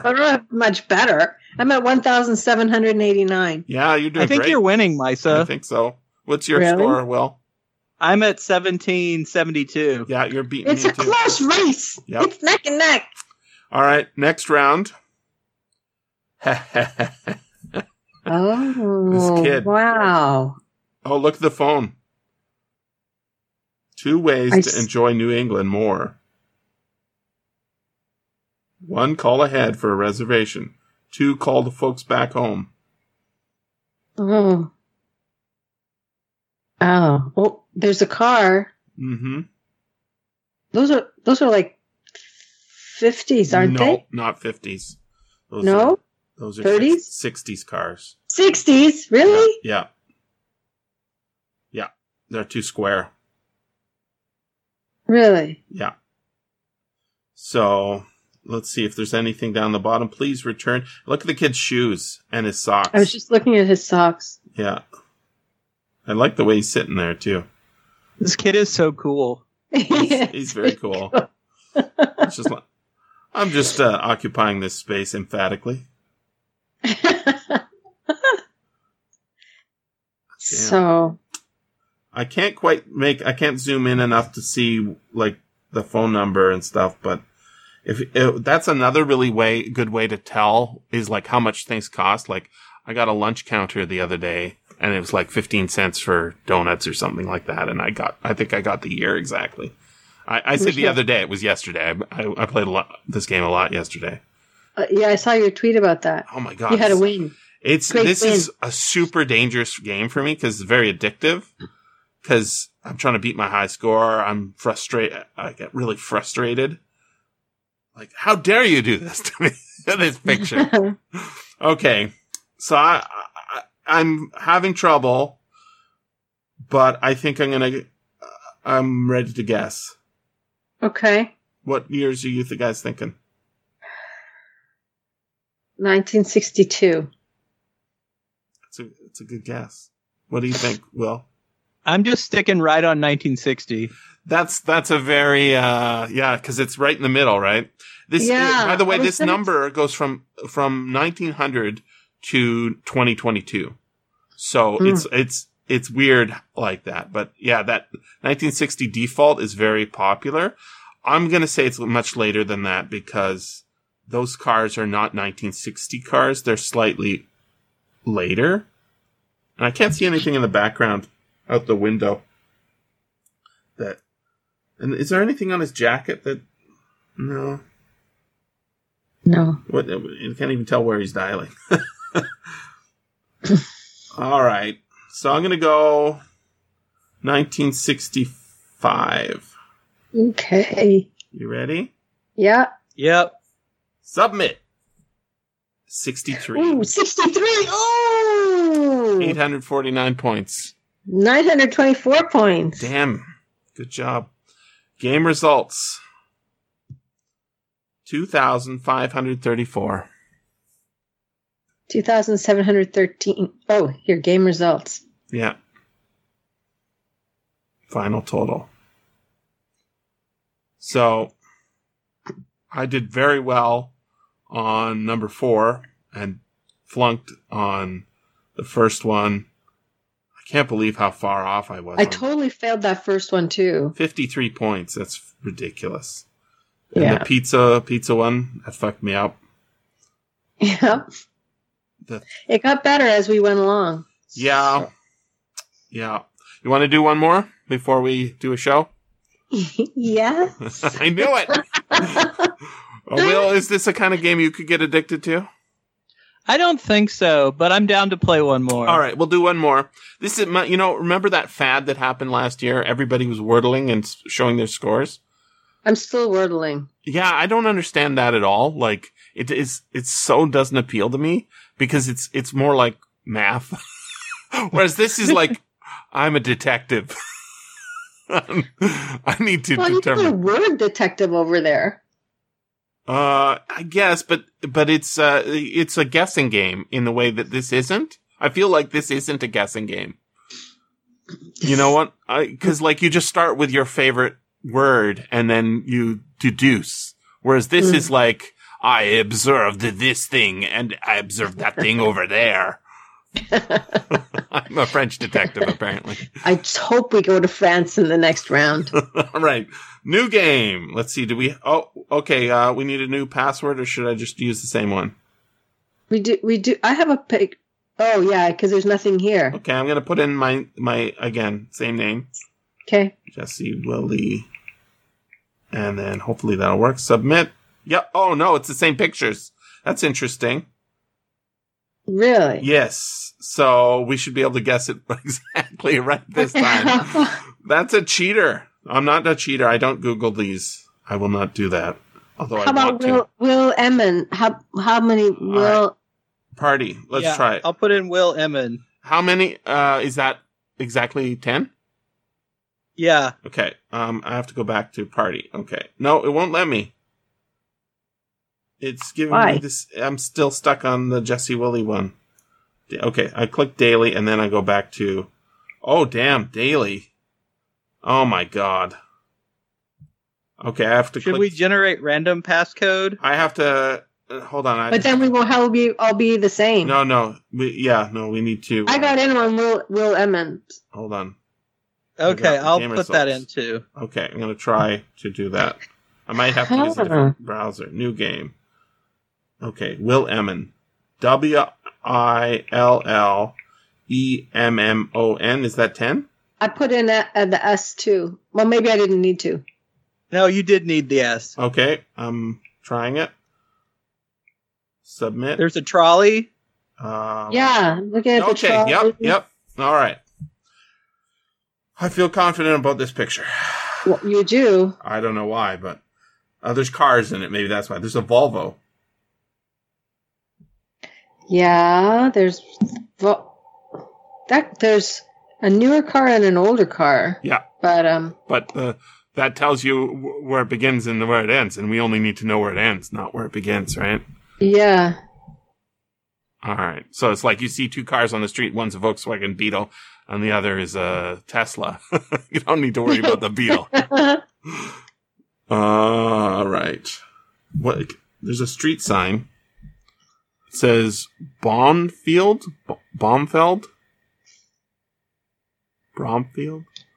Yeah. And there's a sign that says special $2 something down there. Something about half price. That's a good price. That's a good price for whatever it is, $2. Oh, and there's some signs over on the far right, but I can't tell what they're of. Huh. Nobody's carrying a cell phone. The clothes are kind of dated. Yes. You think so? Not a ton. Is that guy's hat Under Armour symbol? I don't think it is. It looks like an M, like a University of Michigan again.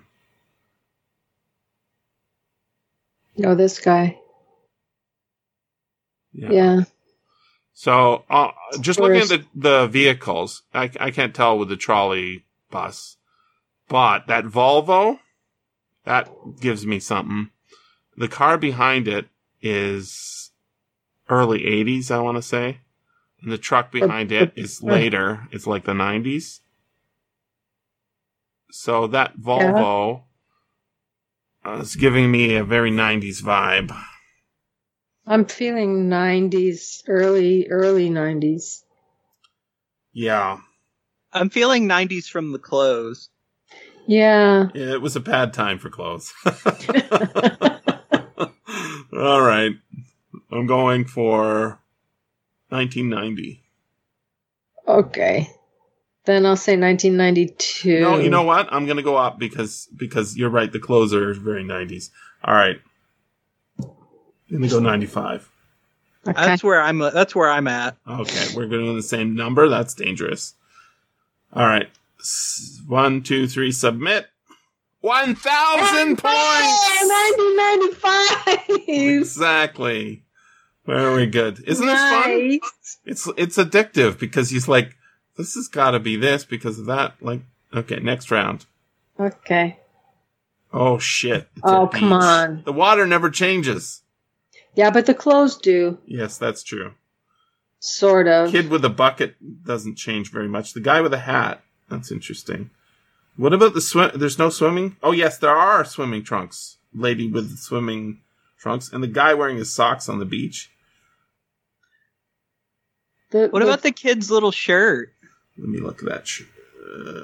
That looks like something I wore as a kid. That gives you some period. Oh, yeah. It's tropical. There's a... Sorry? Oh, I think her dress thing looks kind of 50s to me, and her shoes. You're right, but ladies keep that shit around for a long time. Look in the bottom, very bottom left-hand corner. You see how the picture is curved on the corner? Yeah. That is of a period. So this is a color photo, but it's a period we normally think of as a black and white period. Huh. That's what I'm saying. So, the guy in the very background by the waves, he's got like a retro vibe. Yeah. The beach is... Yeah, I think... And look at her glasses. Look at the woman in the purple skirt. Yeah, look at those glasses. Very retro glasses, right? Very retro. Yeah, those frames are horn-rimmed like 1955. Yeah. And the little kids' shoes. Look at them. Yeah, they're like Crocs, but not, you know? Yeah. But the lady standing in front of the little kid, the little blonde boy, yeah, her style is more modern. It is. Surprisingly. And the guys, look at how high-waisted the guy to her left, his pants are. Yeah, but that's a grandpa style. It is a grandpa style. Oh, he's holding a camera. Yeah, he is. I want to say this is the 60s. Very early 60s. You've got the woman sitting early down in the 60s bikini. too. That's a sign, right? Yeah, but look at the top of her bikini. Those are pointy. That's pointy. Yeah. It's not 40s, I don't think. No, I think it's 60s. Yeah. Early again. All right, I'm going to go 1960, even though it's that's what I was going to say. God damn it. But that's okay. I'll say 1961. All right. Will, what are you doing? I'm guessing 63 for some reason. Okay, we're hitting the submit button. Okay. 62. Oh! So close. I'm at 1,849 points. We're doing better this time, I think, collectively. You are. Next round. Okay. Oh. Black and white photo, but more modern than that last one. Looks very 80s. It looks 80s. Look at that earring she's got. The hair is totally 80s. Yeah, why is it black and white? People use black and white, you know. Oh, so they're just throwing a curveball. Yeah. And the short, like whatever she's wearing, are those shorts? Those are 80s also. Yeah. Oh no. Electric waistband. What's going on? Oh I lost it for a second, but it came back. Okay, good. Her waistband on her shorts is that style too. Yeah. But you can get tricked very easily by thinking things are earlier than they are, because people's fashions stick around, right? So you have to look for the latest thing to guess closer to the year, and then maybe put it a couple years later, unless it's like World War II parade, you know? So in the top right-hand corner, there is a shelf with some towels. Yeah. That looks like standard shit you get at the grocery store now. Mm-hmm. But the mixer by the guy's head and by the cone is very old style. Well, you get those now too because they're retro and pretty. Yes, that's right. And then the cash register is 80s style, but not early 80s. And she's holding, the lady with the cone, or person with the cone, is also holding sunglasses in the left hand. Yeah, and he's got a muscle shirt, sort of. Yeah. Yeah. Without the muscles. Without the muscles. Muscles. How are you going to grow the muscles if you don't put them out in the sun? Okay. This is very tricky. No, 1986. What do you think, Will? I put 84. I'm going to go later. I'm going to go 1990. No. We'll see what happens. Risky. Okay. Yep. Maybe. Yeah, it is quite late for a black and white photo, right? But yeah, I'm going to go for it. Here we go. 1, 2, 3.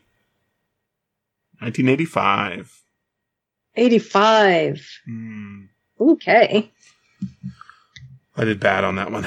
Next round. Okay, computer room. Wait, hold on. Oh, Mine's not going forward. Next round. I have had them crash on me. It's very upsetting. Oh, hold on. Okay, wait. Are you at a computer room or? I had a computer. What? No, I'm not. I got all the way to 5. Maybe it double submitted. I must have. I think you're. Yeah. I think you're fucked. Let me. I'll just wait here for you to get here. Let me tell you what's happening in the pic. I can probably screen share it or something. Yeah, but I can't submit. Yeah, you're screwed. Yeah, I'll just wait. Yeah. I think what you did is you submitted 1960. Which is a bad year for this because those computers are later than 1960. What are you seeing, Will? I'm seeing, hold on, I set down my phone to drink some coffee. I'm seeing a dude, he's got, lamb chops on his face. Yeah, that's what I was thinking. He's got Mutton lamb chops. Mutton chops. I'm thinking lamb chops because I'm thinking the book. Lamb chops. Or like Lamb Chop the puppet. Yes. He's got little puppets on his face, Misa. Look at that printer. Oh, is that what's to the right of him? To the left of him. There's a dot matrix printer with a bucket of paper on the floor that's feeding in from the bottom. Oh. The casters on those chairs are very not modern. They're very old. They're like 60s style. And the chairs, the color is very 70s style. His clothes are 70s style. And the computers are 70s style as well. Phone looks 70s style. I don't know, I don't know what computer this is, but I'm going to say 1976. I'm guessing 75. Okay. All right. So Mice is going to be way off probably. 1960, I believe. Yeah, I'm glad. Oh, man, we were wrong. I'm going to lean right into that. Oh, shit, 1983. Wow. Ugh. I was less wrong than you, though, I think, Will, because I was slightly later. 5:13. I'm at 3,000 points, which is pretty good. All right, so Micey, you're on the last one? I am. Oh, my God. Okay, so I've seen this guy show up. I don't know who he is. Okay, and he's got a particular button on. Oh, does he? Yeah. What's the button say? This is the Jobs and Freedom March. If we don't get this, we're messed up. Oh, shit. I think it even says the year. January something. No, I'm going to say it says 1965. Where do you see that? It's on his lapel. I think that might be late. Yeah. Well, see, what I was going to say earlier about my joke is every time this guy shows up in a photo, it's 1963.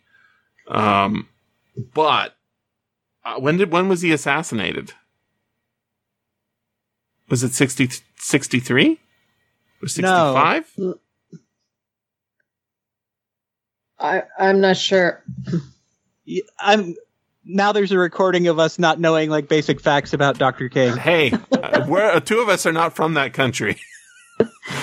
You know what? While I was waiting for you, I was going to Google it. Oh shit! I was about to Google it. Yeah, no. I thought I was cheating. So it is cheating. Yeah, I was literally going over to Google to do it. Yeah, I actually, after I held back, I thought one of those two knows. I'm pretty sure that says 65, but you're saying. Yeah, I think the March for Jobs and Freedom was earlier than that, but it doesn't say that. It says March on Washington. March on Washington is what it says. And it says March on Washington for Jobs and Freedom. Oh, you're right. And then there's hands, shaking hands, white hand and black hand. And then it says January, like 28th or something. And then 19. I think it says 65. It doesn't, mine won't zoom anymore. I need a bigger phone. Maybe it does say 3 or a 5, I think. Because it does look a lot like it says 65. I'm going to go 1965. I have 1965 as well. What are you doing, Will? Yeah, trust thine own eyes, you know? He's got some Muslims with him. Yeah. Are we sure those are Muslims? They got the special uniform. They got to be Muslims, American Muslims. What Malcolm History X guys? I just don't think that. I don't know if Malcolm X was part of the March for Jobs and Freedom. No, but it doesn't matter because we've got a date on his fucking pin. So it's possible that he's announcing this in the future, but it's 1965. Well, look, right? It's got to be 1965 or 3. It could be a 3. It looks like a 5, even though it's almost no pixels at all. Yeah. I'm gonna. All right. I could be totally wrong about this, but I think the answer is 3, and I'm going to go with 3. I'm going to go with 65. I've got 65. I think, Will, just so you know, every time he shows up, it's 1963. So okay, you're probably right. You ready? Let's check this out. Let's just see it. 1, 2, submit. 60 goddamn 3. Goddamn 3. Always trust the rules. It's 1963. Sometimes, so I got 3,851, which is a very respectable score. What did you guys get? Surprisingly, I got 3,474. That's a very respectable score. I got 4,301. Dude, that is one of the highest ever recorded I've ever seen. What'd you get, Will? 4,301. That's really fucking good. You have to remember, you get 1,000 points for a right answer. There's only 5 questions, right? So you're like very good at this game. Well, I got 0 for the 1983. Wow, question. you did that good, Misa, with one wrong, not by your own action. Wow. It's the pictures are quite. Sometimes I've seen like repeats of the pictures, so I don't know how big the database is of photos, but I gotta say, like, it's super compelling, and sometimes it's impossible because like the photo is like just shit. It's like black. You can see like a foot. and then I'm like, you can't even tell if it's like they're in a tunnel or their car. There's like no people. It could be like some waves and then like a foot. And then I'm supposed to guess the year? Well, I have to say, if I had seen this computer picture, I would have said 1983. I would have been 1,000 points more. I should just add the 1,000 You points right now. You guys are clearly really good at this. Neck and neck with Will. My best score was my first game. And then it took me like probably 15 games to get a high score that I found very respectable, which is around 4,000 something. Wow, that's like they just fished you in like a gambler. Gave you a good. Yeah, but I think it also talks about I think it also talks about like how your instincts are better on second guessed. Right. I don't know. There's probably something to that. Yeah. I haven't played the GeoGuessing game, but it's interesting because it works the same way. You get points based on how close you are to the location. So, like if you that's Piccadilly Circus, that's 1,000 points, right? Or whatever. But if you get the right continent, that's more points than if you are in the wrong hemisphere. Oh, that makes sense. I think I would be not good at that game. Well, it really depends, right? Because you can do it by language. Road signs, right? What side of the car or what side of the road the cars are on. That can, like, there's lots and lots of clues. And also, like, the geography of the plants and, So you can actually infer a lot of information from, it's like 1,000 data points instead of 1,000 words. I don't know. It's a very fun game. Very addictive and very dangerous. Therefore, I think we should stop playing. Yeah. It was fun, though. Thanks, Jesse. It's too fun. It's way too fun. Way too addictive. Oh, my God. I don't want to be one of these Wordle people. all my friends play Wordle, but I stopped when I was on vacation and just never started again. It's better that way. Yeah, I think it's too addictive. It's too addictive. My mom was, I don't know if she's still wordling, but she was wordling like, she loves all those, she plays like the fake Scrabble games on her phone with her friends. And, Scrabble's fun and all, but it's just, making the socials probably even worse for making it addictive. Because as soon as somebody started competing with me, I'm like, fuck, I gotta keep playing. I can't let them beat me. My score. I must have an unbeatable score. And the temptation to cheat, I'm very good at resisting that. But, that wanting to do better, I'm not really cheating. I'm just helping. I'm just curious, right? Fuck you, you fucking liar. You're lying to yourself. So, yeah. Ooh, let's have a nice, relaxing book set in Ireland. What do you think? Excellent idea. All right. Cozy. It's very cozy. Cozy in that frozen cave. Irish cave. All right. So, I got a recorder started. Do you have a recorder on your end? Yep. All right. I believe I have a little.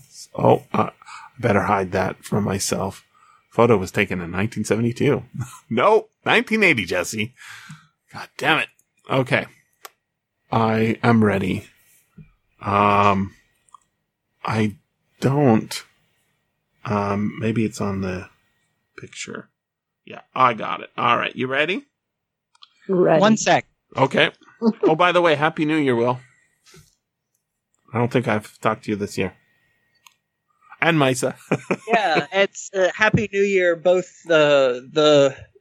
both Western and Eastern New Year's. Yes, a Happy Chinese New Year too. Oh, is that today? No, it was a couple of weeks ago. Okay. Chinese New Year is a much better New Year party than regular New Year, because you get to go to Chinatown and eat almond cookies and fireworks and dragon dances. Did they do the fireworks there? Yeah. Well, firecrackers, not fireworks. Right. I mean, firecrackers, and more importantly, dragon dances and almond cookies. Ooh, I love the almond cookies. Almond cookies. Bean cakes are good too. Almond cookies are better. Although, I'll take it when I go to, not that I'm going, but if I was going there, I would get a box and have both put in. I'd have them too. I've never seen a dragon dance before. I haven't either. I've only seen pictures. We got one at my uncle's wedding. Why? He married a Chinese lady. Wow. Yeah. I think she's a spy. Yes. Do tell. Does she have a balloon? Does she have a balloon?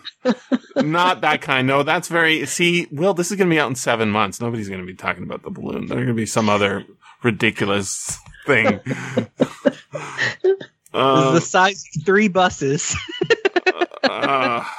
I saw a few good jokes, but this blew up too big. This balloon star. Oh, really? Nice. I didn't want to make that joke. It just had to come out because it's true. It really did blow up way too big. It's not, it's a fucking slow news day. That's what I'll tell you. There's still people talking about it, and it'll be completely forgotten. It'll be like on whatever the, app version of Trivial Pursuits is in 10 years, and people will say, nope, don't remember. That's true. And the people who do remember will hate them. Because that's so trivial, not important. Oh, man. Okay. Yeah, that story was way too big. Too many jokes. All right. Yeah, here we go.